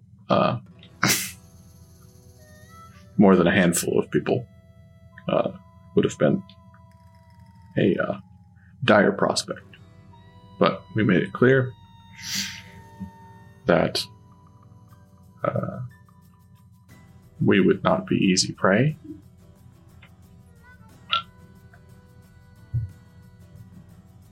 Kept ourselves civil and certainly while admonishing them for their choices of professions, made certain that we were understood. Camp. That the town of Purgatory Bluff was not to be picked over easily. Kind of puffs his chest up. He's like, "That's right." Yeah. Okay. Well, that's like good. He had anything to do with it. Importantly, I made no mention of why it should be so well protected. That's good. That's good. That's smart thinking. Just a quiet little town. Nobody needs to bother with. Just sitting here on the Purgatory. Kind of, you can see him look out towards, through the wall, towards where the mines are. I would truly hate if we were on the map for anybody Of that nature. Mm-hmm. I do like being on the map so they know where to bring our supplies in and things like that. Sure. Fort Leon, by the way. Thank you, Ralph. You're welcome. Again, not necessarily... Fortitude, fortification. Oh, yeah, dude, chat's been going nuts. Love that. Fort job, guys. Unitily. I was like, I kind of like that one, too. But no, Fort Leon, though, again, not necessarily historically accurate, but close enough. But yeah, that's the local one.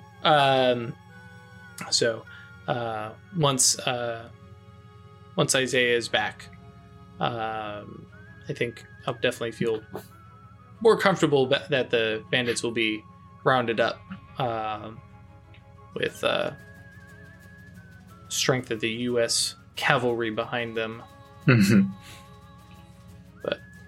But I do apologize about that confusion again. But as I said, it wasn't even a concern. Just a couple questions. Good. Huh. And kind of looks from you to Ike and like has this grin on his face, and I will let you to return to your conversations. And like, you know, stands back up and like, you know, proud papa, oh yeah, you know, and it's like,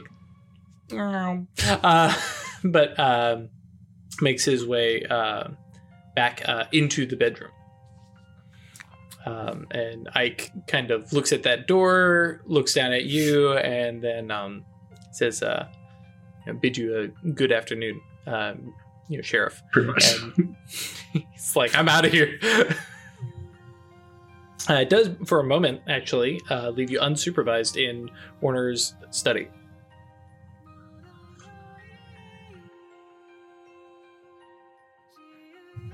Time to coax those spirits.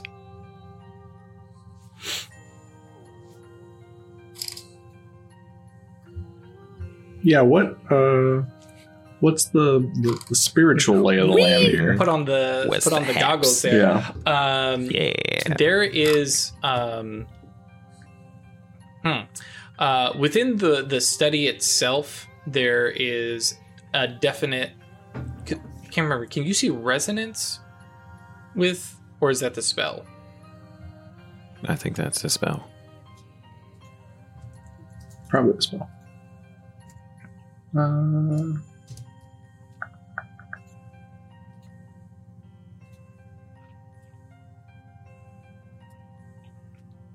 Nature of resonance condition and sources of essence. Yeah. Okay. So yeah, you can do Cool. both. With mage sight, that's right. So yeah, the resonance within the study itself is probably avarice. It's we'll just leave it at avarice. It's not necessarily monetary greed, but it is what's a better term?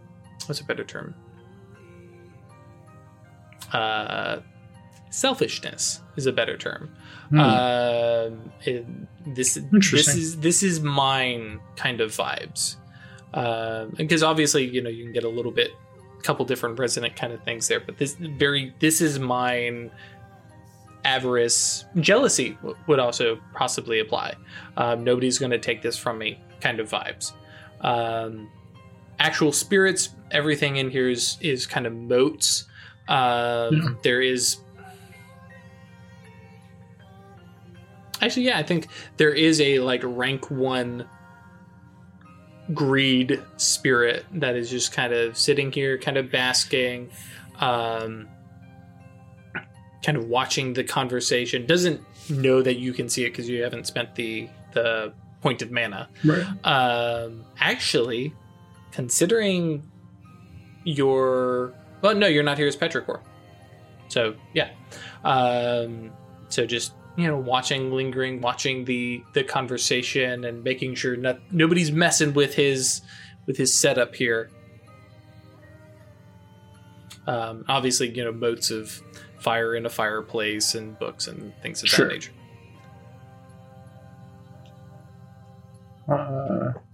Yeah, I don't think she's gonna fuck with anything, but that's good to know. A lot you can learn. Sort of Yeah.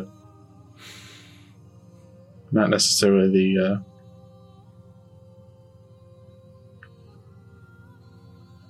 I mean, it's not like that much of a revelation, I don't think. No, it's very clear He that portrays himself in a way, Mhm. but all of his actions show yep, it all ties back to that he's he's not like, especially for the time, not a bad person. Yep. But, you know, definitely could be a lot he worse. has a way about him. Right. Big, like, corpulent, big-bellied greed spirit. Actually, you know, the little brother version of the spirit that was in the mine. Mm-hmm. I like that.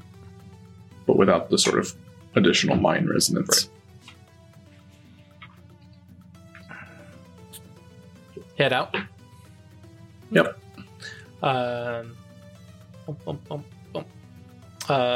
Right. So, we have Theo has a moment where can go get because you're doing the physical book and the memory to kind of do your study up. Yep. Cool. Yeah,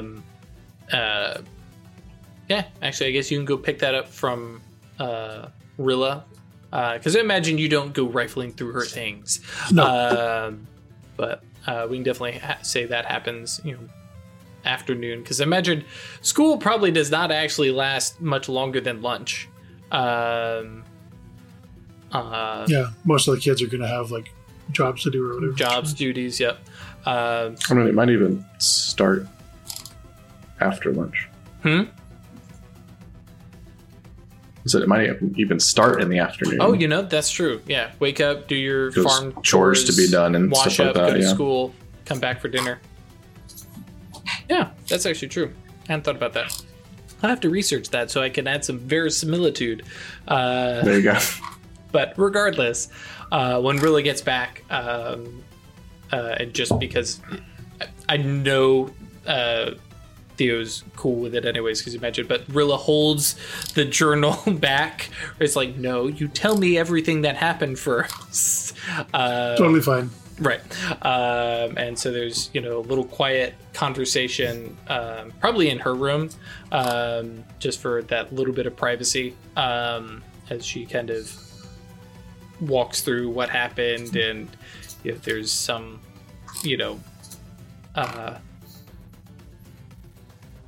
Isabel would be proud of the storytelling side of things, and really oohs and ahs appropriately. For her side of things, listening to it, it's very much listening to a story and an adventure, and there's a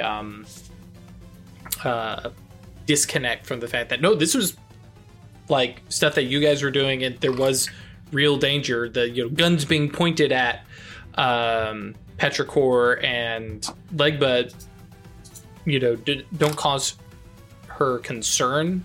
It was more of a what's turn the next page kind of thing, because a lot of her study has been and has been remote, and she hasn't been in any kind of real danger. And closest that she was when somebody tried to kidnap her, and that they didn't even see her. So, but after that, turns over the journal to you. And I imagine you guys haven't been shy about what the journal is. No.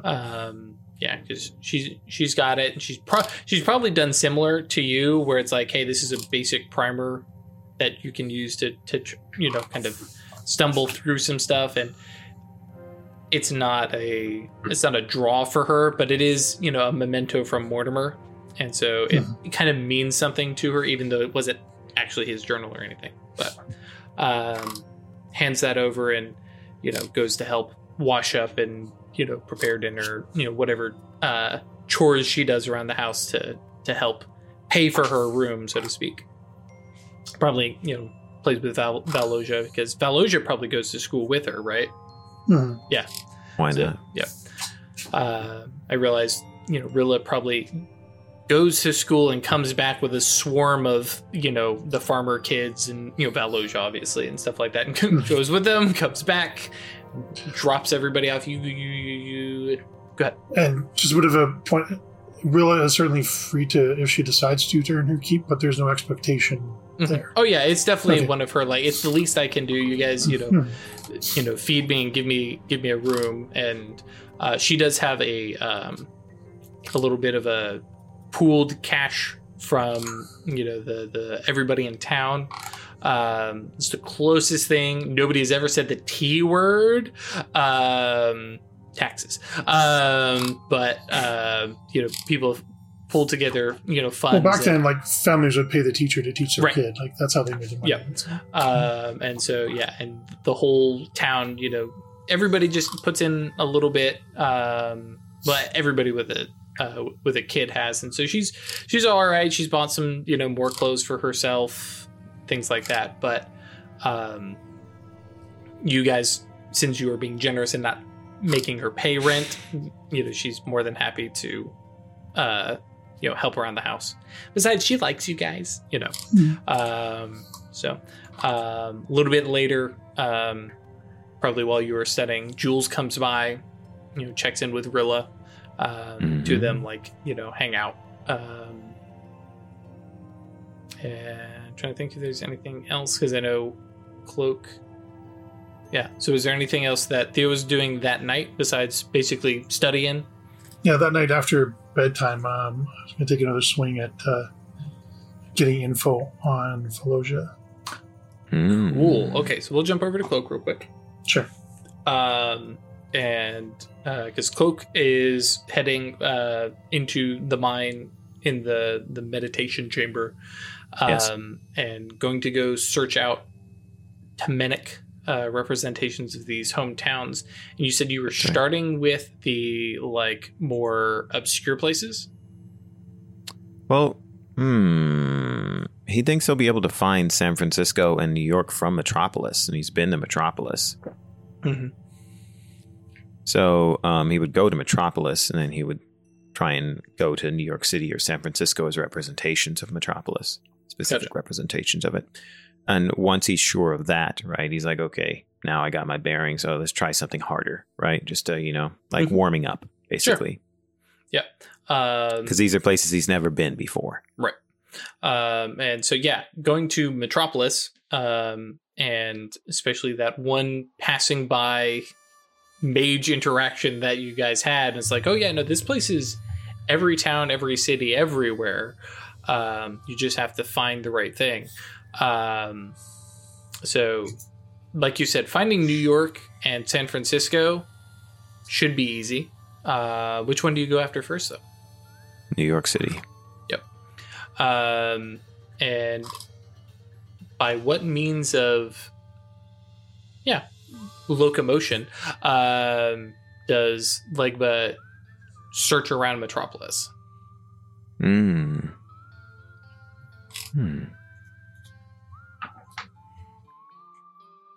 Because by my understanding from previously, you haven't explored Metropolis. You know what it is. You've been there. It's a arrow in your quiver, but Legba hasn't actually traveled it. We did wander around a little bit, but it was with a point. That's right. Exactly. We were following someone. Mm-hmm.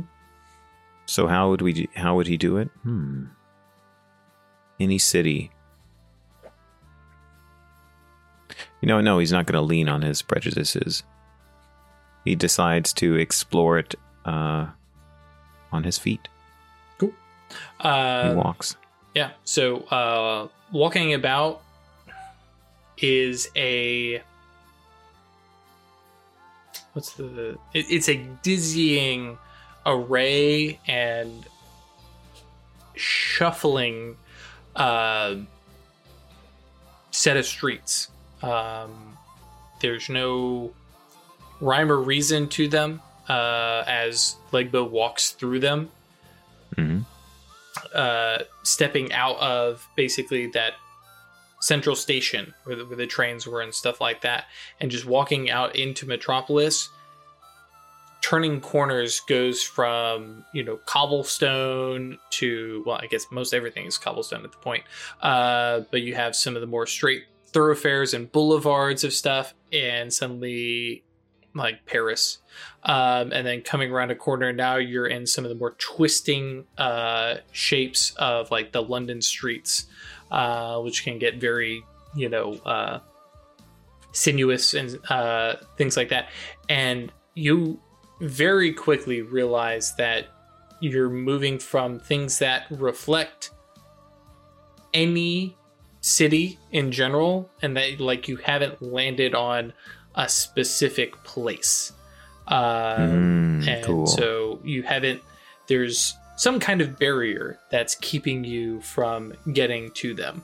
Of note, as Legba travels, and it's like, okay, well, hang on, let me backtrack a little bit. Getting back to that central station is easy.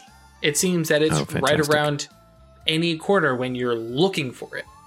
Oh, that's right. Legba forgot to I was just reminded that we are in the astral. So I get to have fun. You heard it here. Ralph doesn't have fun unless he's in the astral. That's right. That's why I have a legacy attainment. It Or is rather, true. I am my character always has in a the legacy astral. attainment. All right, so walking along these different paths, when he realizes that his initial attempts at finding his destination weren't working, perhaps because of the prejudices he has been leaning on, he then tries to think of New York City in the terms that someone else would. So he's been thinking of it as a construct of his own understanding based on stories, which he assumes, yes, is one way to get there. But it might be better to take a path based on the impression he got. And so what he pauses for a moment and he thinks about what New York City means to people who live there. And whereas many people think of the world in terms of all the cities across the globe, he imagines that for people who live in New York City, it is the world to them. And so he tries to find, then, focusing on this, a city that represents the world itself for all of the people who live there. I gotcha. The all-encompassing, this is my world.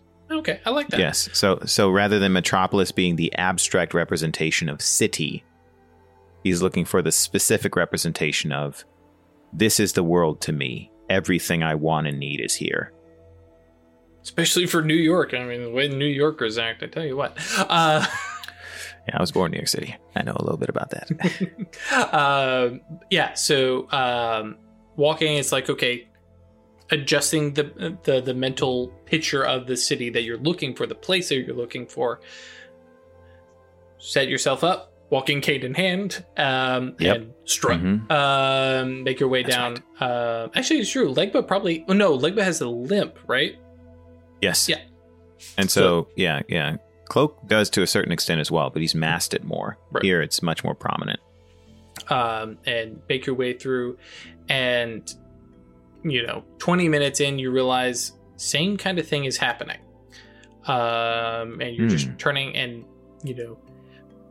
to put it more out of character, Legba is working with a combination lock. Is still trying to figure out the combination. There's something here. Cool. Fantastic. He just hasn't, grasped hold of it. And to remind, of course, there are numerous Goetia who are wandering around and things like that. So Legba isn't in this by himself, but yeah. Okay.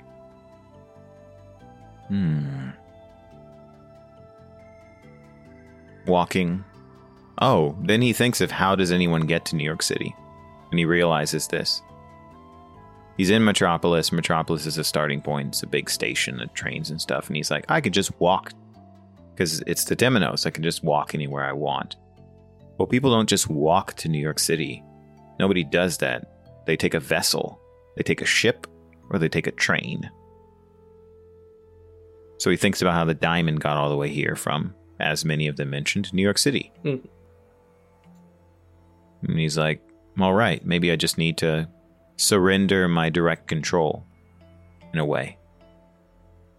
And it's at that moment, right, where Legba yields a little bit of control, and actually New York and all that. Little, like, oh my gosh, Oliver Twist looking, little kid, runs up, looks up at you, kind of gives you an up and down look over, and says, where are you trying to go? And like, for looking like a kid and stuff like that, this It's a scamp. Huh? A scamp. But very clearly, there's maturity behind the eyes and some stuff like that, and kind of looking up because Legba is quite tall. Oh yeah. Keep wandering around. Where are you trying to go? New York City.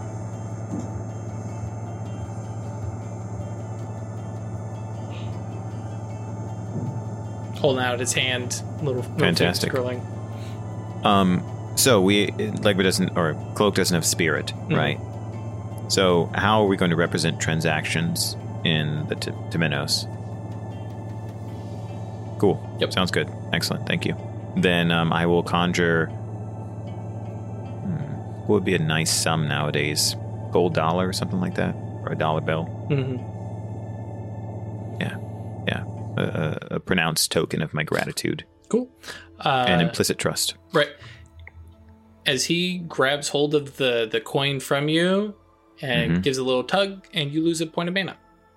Yep, that's what I figured. Yep. That's why I was asking about spirit. Yep. Does the requisite, bites the coin. All right. Puts it into his pocket and then points over towards an alleyway that was not there, a minute ago. Says, all right, come on. And he strolls. Right? He's got the full attitude. He's got some swagger. That's what I'm talking about. This is some visitor. I'm about to show him around, and it's literally just down this alleyway. Not a spooky, creepy alleyway. It's just a spot between a couple buildings, and steps out, and then right into. Just to a little callback here to this is a show called The Rookery. Right into Manhattan, right? Fantastic. And these wide boulevards, people walking, carts moving by, wagons, and just the cacophony of sound. Moving from Metropolis, which has got Goetia of all these mixes, into here, which is pure human Goetia. And just the activity and the buzz and the motion and the feel of New York as people are moving up and down. And the scamp, like that turn. I appreciate that one. Kind of looks up at you, pats your shoulder, turns back around, and walks, back down the alley. Hey, sure, man, it's right there. You just got to know. And there's a little part of Legba, and I'm going to grab hold of your character here a little. Go ahead. You feel like a little bit scammed, maybe, but I'm sure Legba also knows, nope, this is how you do it. This is how you get through. Yeah, Cloak feels like, hey, I paid you for something I could have done myself. And then the part of Legba, right? I think it'd rather be Cloak that feels scammed as opposed to Legba. The part of Legba that reminds him that part of exploring the Temenos and accepting this responsibility is that you gain understanding from a position of ignorance before. So you could not have done this yourself. You needed to yield to someone else showing you. Out of character, I will also mention that is one way of getting to places through Metropolis. There are a couple other things too. Great. That makes sense. And I understand this is a phenomenological representation of assistance and transport and stuff like that. So, but yeah, there's a big buzz, and actually I don't know when Times Square was invented. Actually, this is Wall Street. Yeah. Excellent. Yeah, definitely on Wall Street. Cool. All right. Well, this is something to take in. Wealth and money and progress. So I imagine he's noticing different Goetia, different natures. They represent different things. Yep. He's going to stroll along Wall Street a bit. Probably sees a few other Goetic entities that have top hats themselves, maybe tailcoats. Yep. That's true. And I imagine just in the nature of walking, Wall Street and through the streets of New York within the Temenos, you get the full day-night cycle, right? Even like nobody disappears and moves super fast. It's just some of the Goetia are very businessman on business job time stuff. And then just there's a sudden shift, and all of a sudden people are dressed up a little bit more. There's, ladies on arms and, like high society kind of stuff, heading to balls and parties and carriages, rolling down as opposed to working wagons. And you just have this flow and sense of motion and change as you walk from one intersection to the next. Fantastic. So this is what Legba's thinking.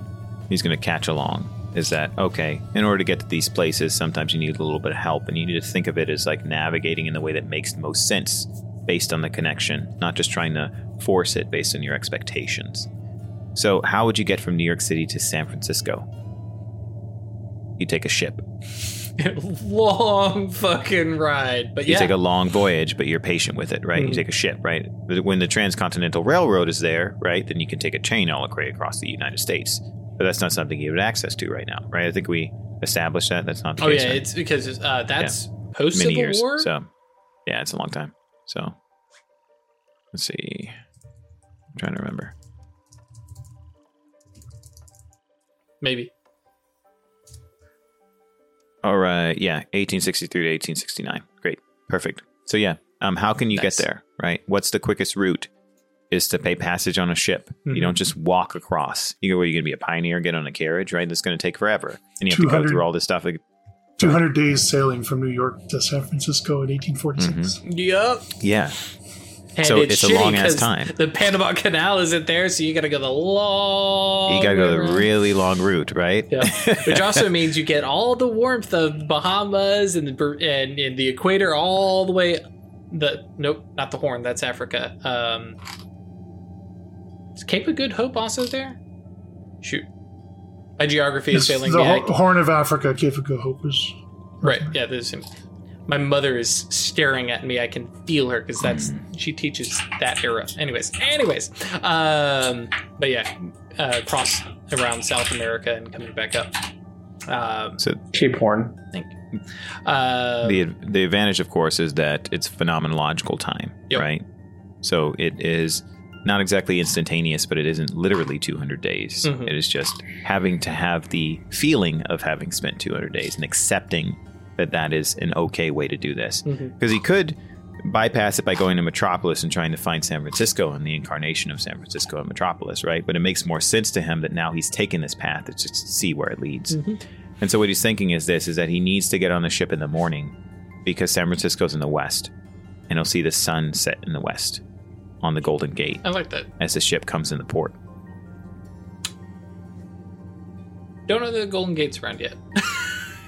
Oh, well, fair enough. Sorry. I shouldn't was say like, Golden Gate. hang on. I'm thinking of it that way. Yeah. Yeah, the Golden Gate might not have been built. Yeah, I was like, wait a Let's see. second. When was the Golden Gate built? Come for the mage, stay for the history facts. Oh, yeah. 1933. Yeah, All right. we're a little off still. It was like solidly 1900s, Yep. not even. I was thinking enough. like all the metal It and hasn't stuff been like that. I was like, man, you got to be. Yeah, okay. Yeah, it makes sense. So in terms of the bay and coming in that way, Yeah. right? Like, what does he know? He knows very little about San Francisco, but that, hey, there's gold in the hills, right? And, the gold rush hasn't started yet, but there's probably whispers of that. I think yeah. it started pretty early Yeah, it's in the good. 1940s. Yeah, it's just What was that, Craig? All right, cool. So yeah, that's how he's thinking of it. Yep. I need to pay passage on a ship in order to get there. Or rather, the patient thing to do would be pay passage on a ship instead of trying to force my way and just walk across because I know how the Temenos works.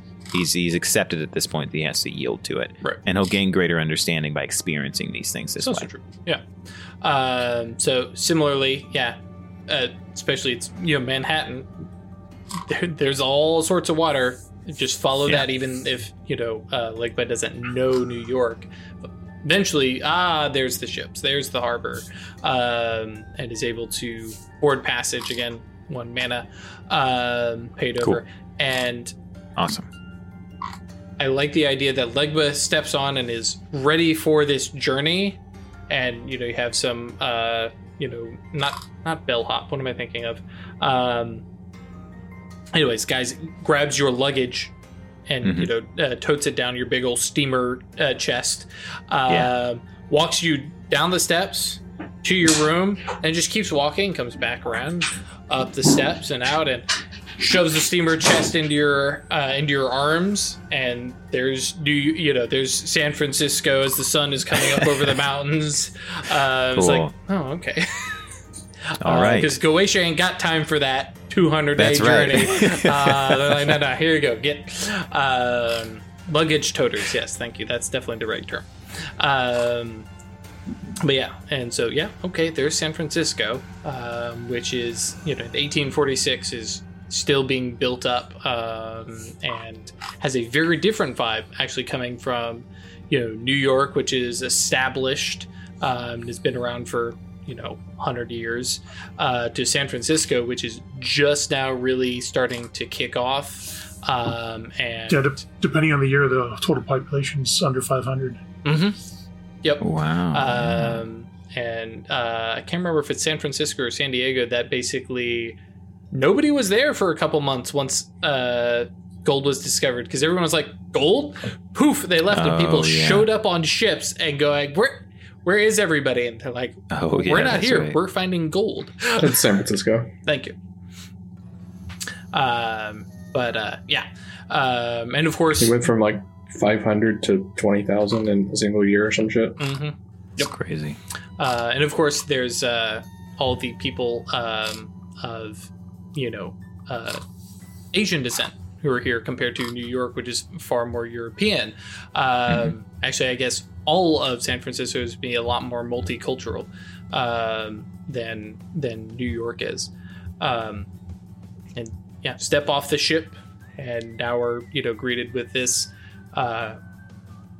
sunnier, because also had the latitude change,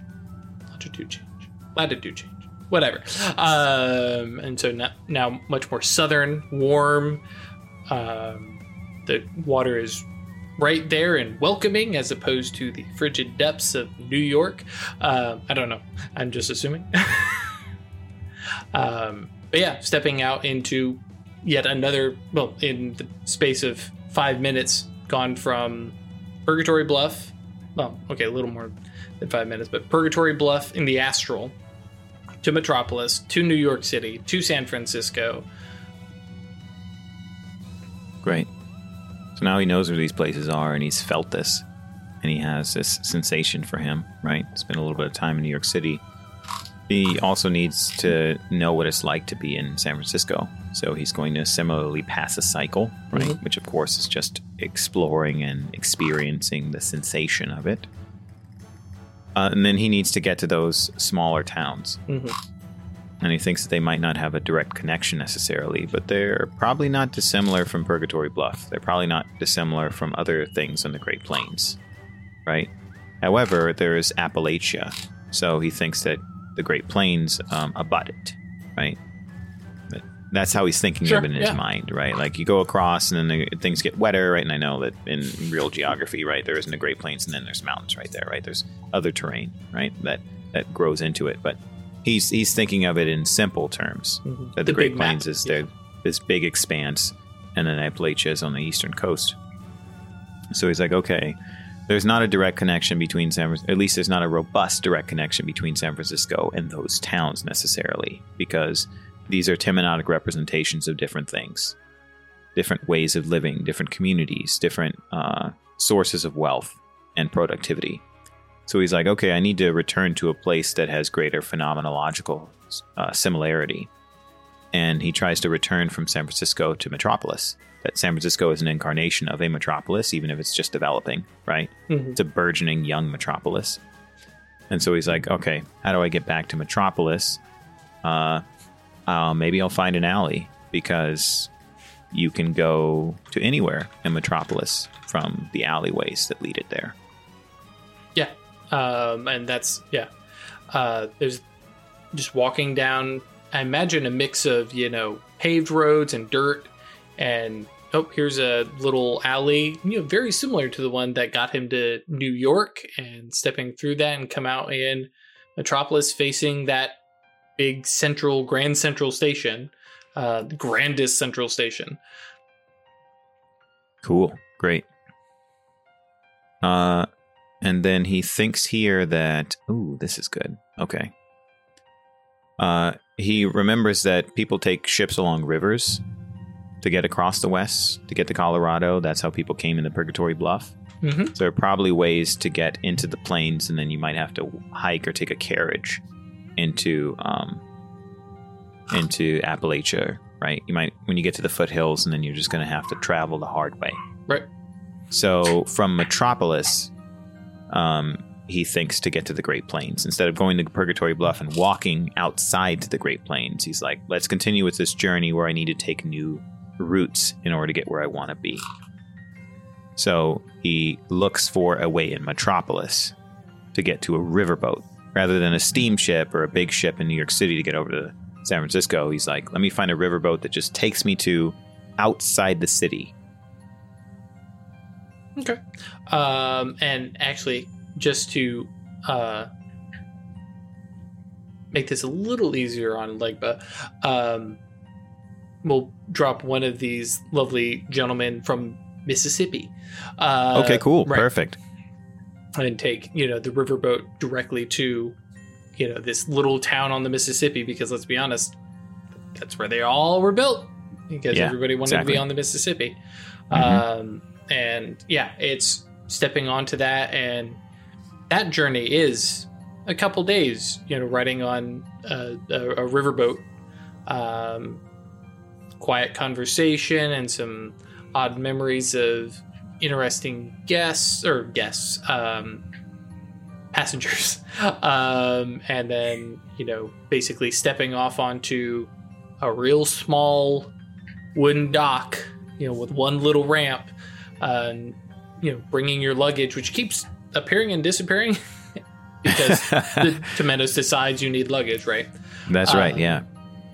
And stepping out, and it's like Purgatory Bluff, but wetter.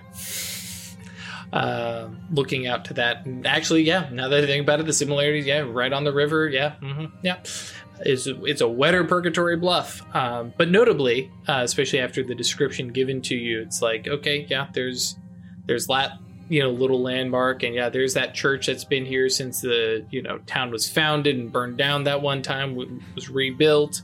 Just all these little landmarks and representations of stuff that one of the guys told you, and it's like, okay, and again, doing your walkabout and exploration and being part of the town, which far less Goetia than New York or San Francisco, but here the Goetia have more distinct features. They're recognizable people in some cases. There are some facelessness here and there, where you just have actors filling in, but you have people, and there is the loud Protestant minister standing on the steps of the church, because there is no other church in little tiny Mississippi town, and very clearly, recognize these people, and there's that woman that the guy described, and it's like, oh, she's gotten a little bit older, but no, that's definitely her. Oh yeah, she's putting pies out on the windowsill, just like he remembers, kind of thing. Fantastic. So we have 3 out of 5. Yep. And without belaboring the point, there's a continuation. And the question I have is, Legba basically follows the same method of finding the appropriate mode of transport, paying for passage, and going. Yes. Visiting. Yes, that's right. Cool. So that's right. All told, 5 mana. Great. And definitely have okay, been here, check this out, got this idea. And I guess the idea is in the future, not necessarily doing this same method, not in the future, in the morning, not doing the same method and spending 5 more mana. So what is Legba's plan for getting to these people, to these locations, in the Astral? His understanding is he needs to know where they are, right? Where they're located in the Temenos. And once you know where they are, it's much easier to build a connection between where you are and where you want to be. So before, he didn't know where they are. These were places that people had described to him. Just like going back to Metropolis, he knows where Metropolis is. So the representation in his mind of Metropolis isn't a figment. It isn't a vague description. Now he knows where these places are. And so he's going to, of course, he's spending time in each of these places and understanding these landmarks, not so that he's effectively a resident, but he is a previous visitor.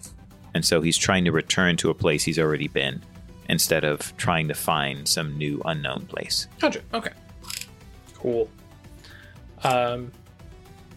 Anything else while Legba is out there in the Temenos, after, checking off that last one, some,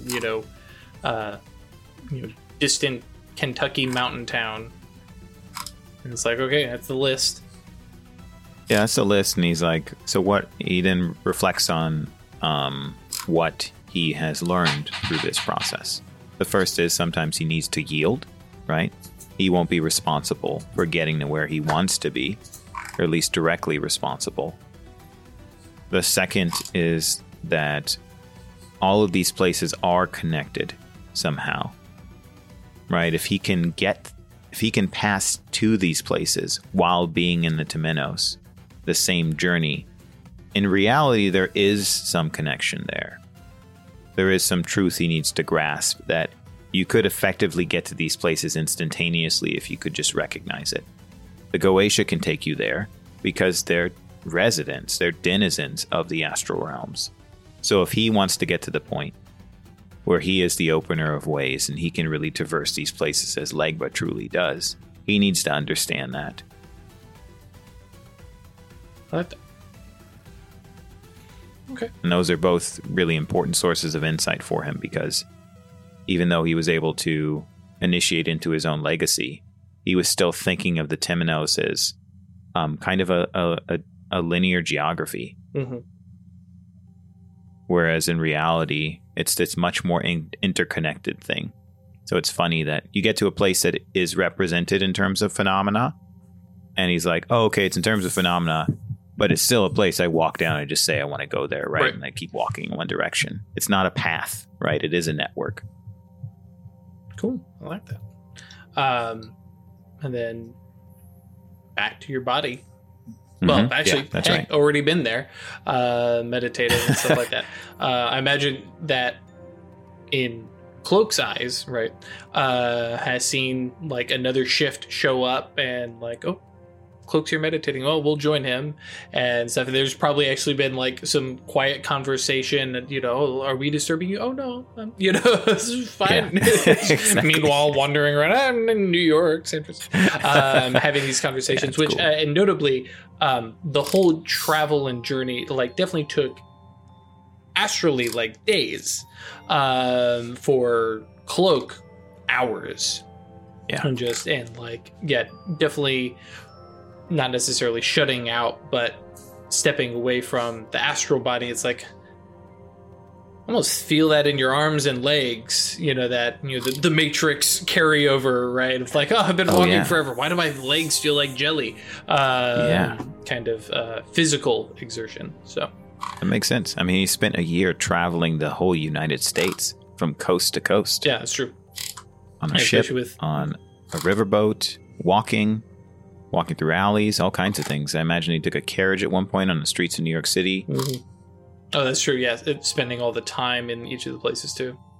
Yeah. Cool. And then before we run out of time, don't worry, Craig. I didn't forget. I just I'm joking. Well applied my cliffhanger prep. So you said you wanted to check in on Valoja. Was there a specific methodology therein? More scrutiny, but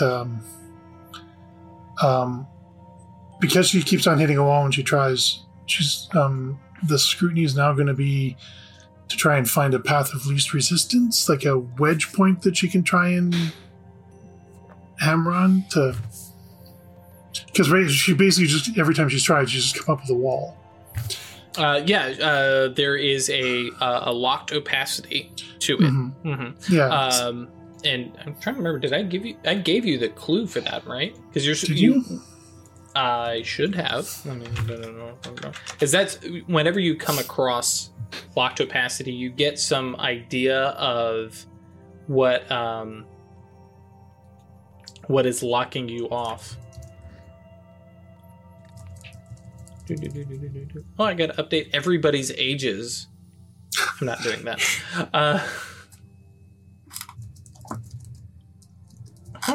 Maybe it's under Theo.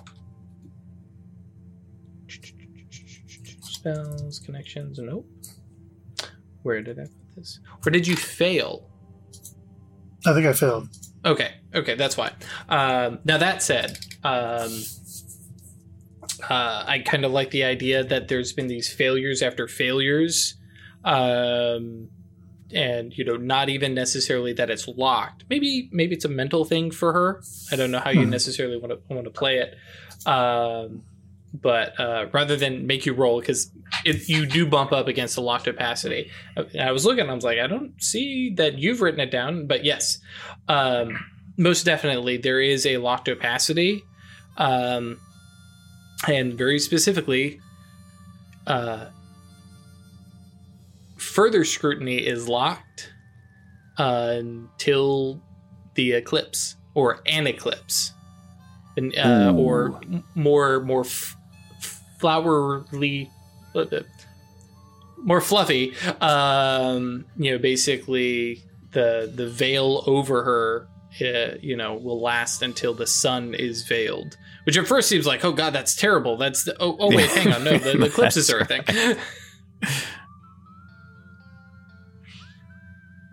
Okay. Interesting. It's a good thing you got a witch in your coven. Yeah. I don't know. I don't know if she can. She's at the level yet to just make it happen. So, but this is the thing: eclipses happen all the time, right? They happen on a almost yearly basis in our reality, right? Yeah, partially, and depending on where you are, and yeah, that's true. And you have a Mastigos who can take you places. So if she divines when an eclipse might happen. It's something to go on anyway. Yeah. Fun fact, historically speaking, yes, there is one in 1847. It was a month ago. Out in the middle of the, is that Indian Ocean? Basically west of Australia in the middle of nowhere. But don't worry, there's another one coming up in October. It lasts for 8 minutes. It's, oh, why are you giving? I'm gonna test my geographical skills here. Can we not have this in English, please? But yeah, southeast of Turkey. Who is that? Is that Iran? I'm really bad. Sorry, folks. But yes. So you can pop out that way, or more specifically, and in reality, there will probably be a closer one. Generally speaking, in your guys' neck of the woods that you can find,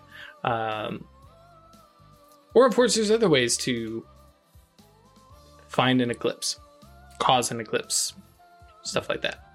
Veil the sun. But yeah. Yeah. Some options. I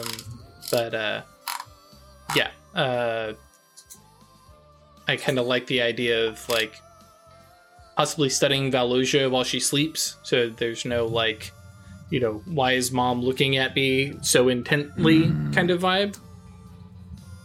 No, the plan was for after she was asleep.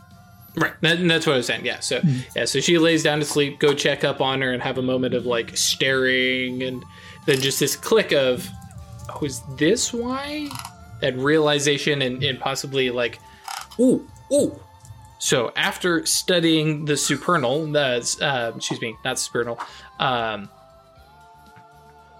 speech, and noticing a couple of these symbols that like.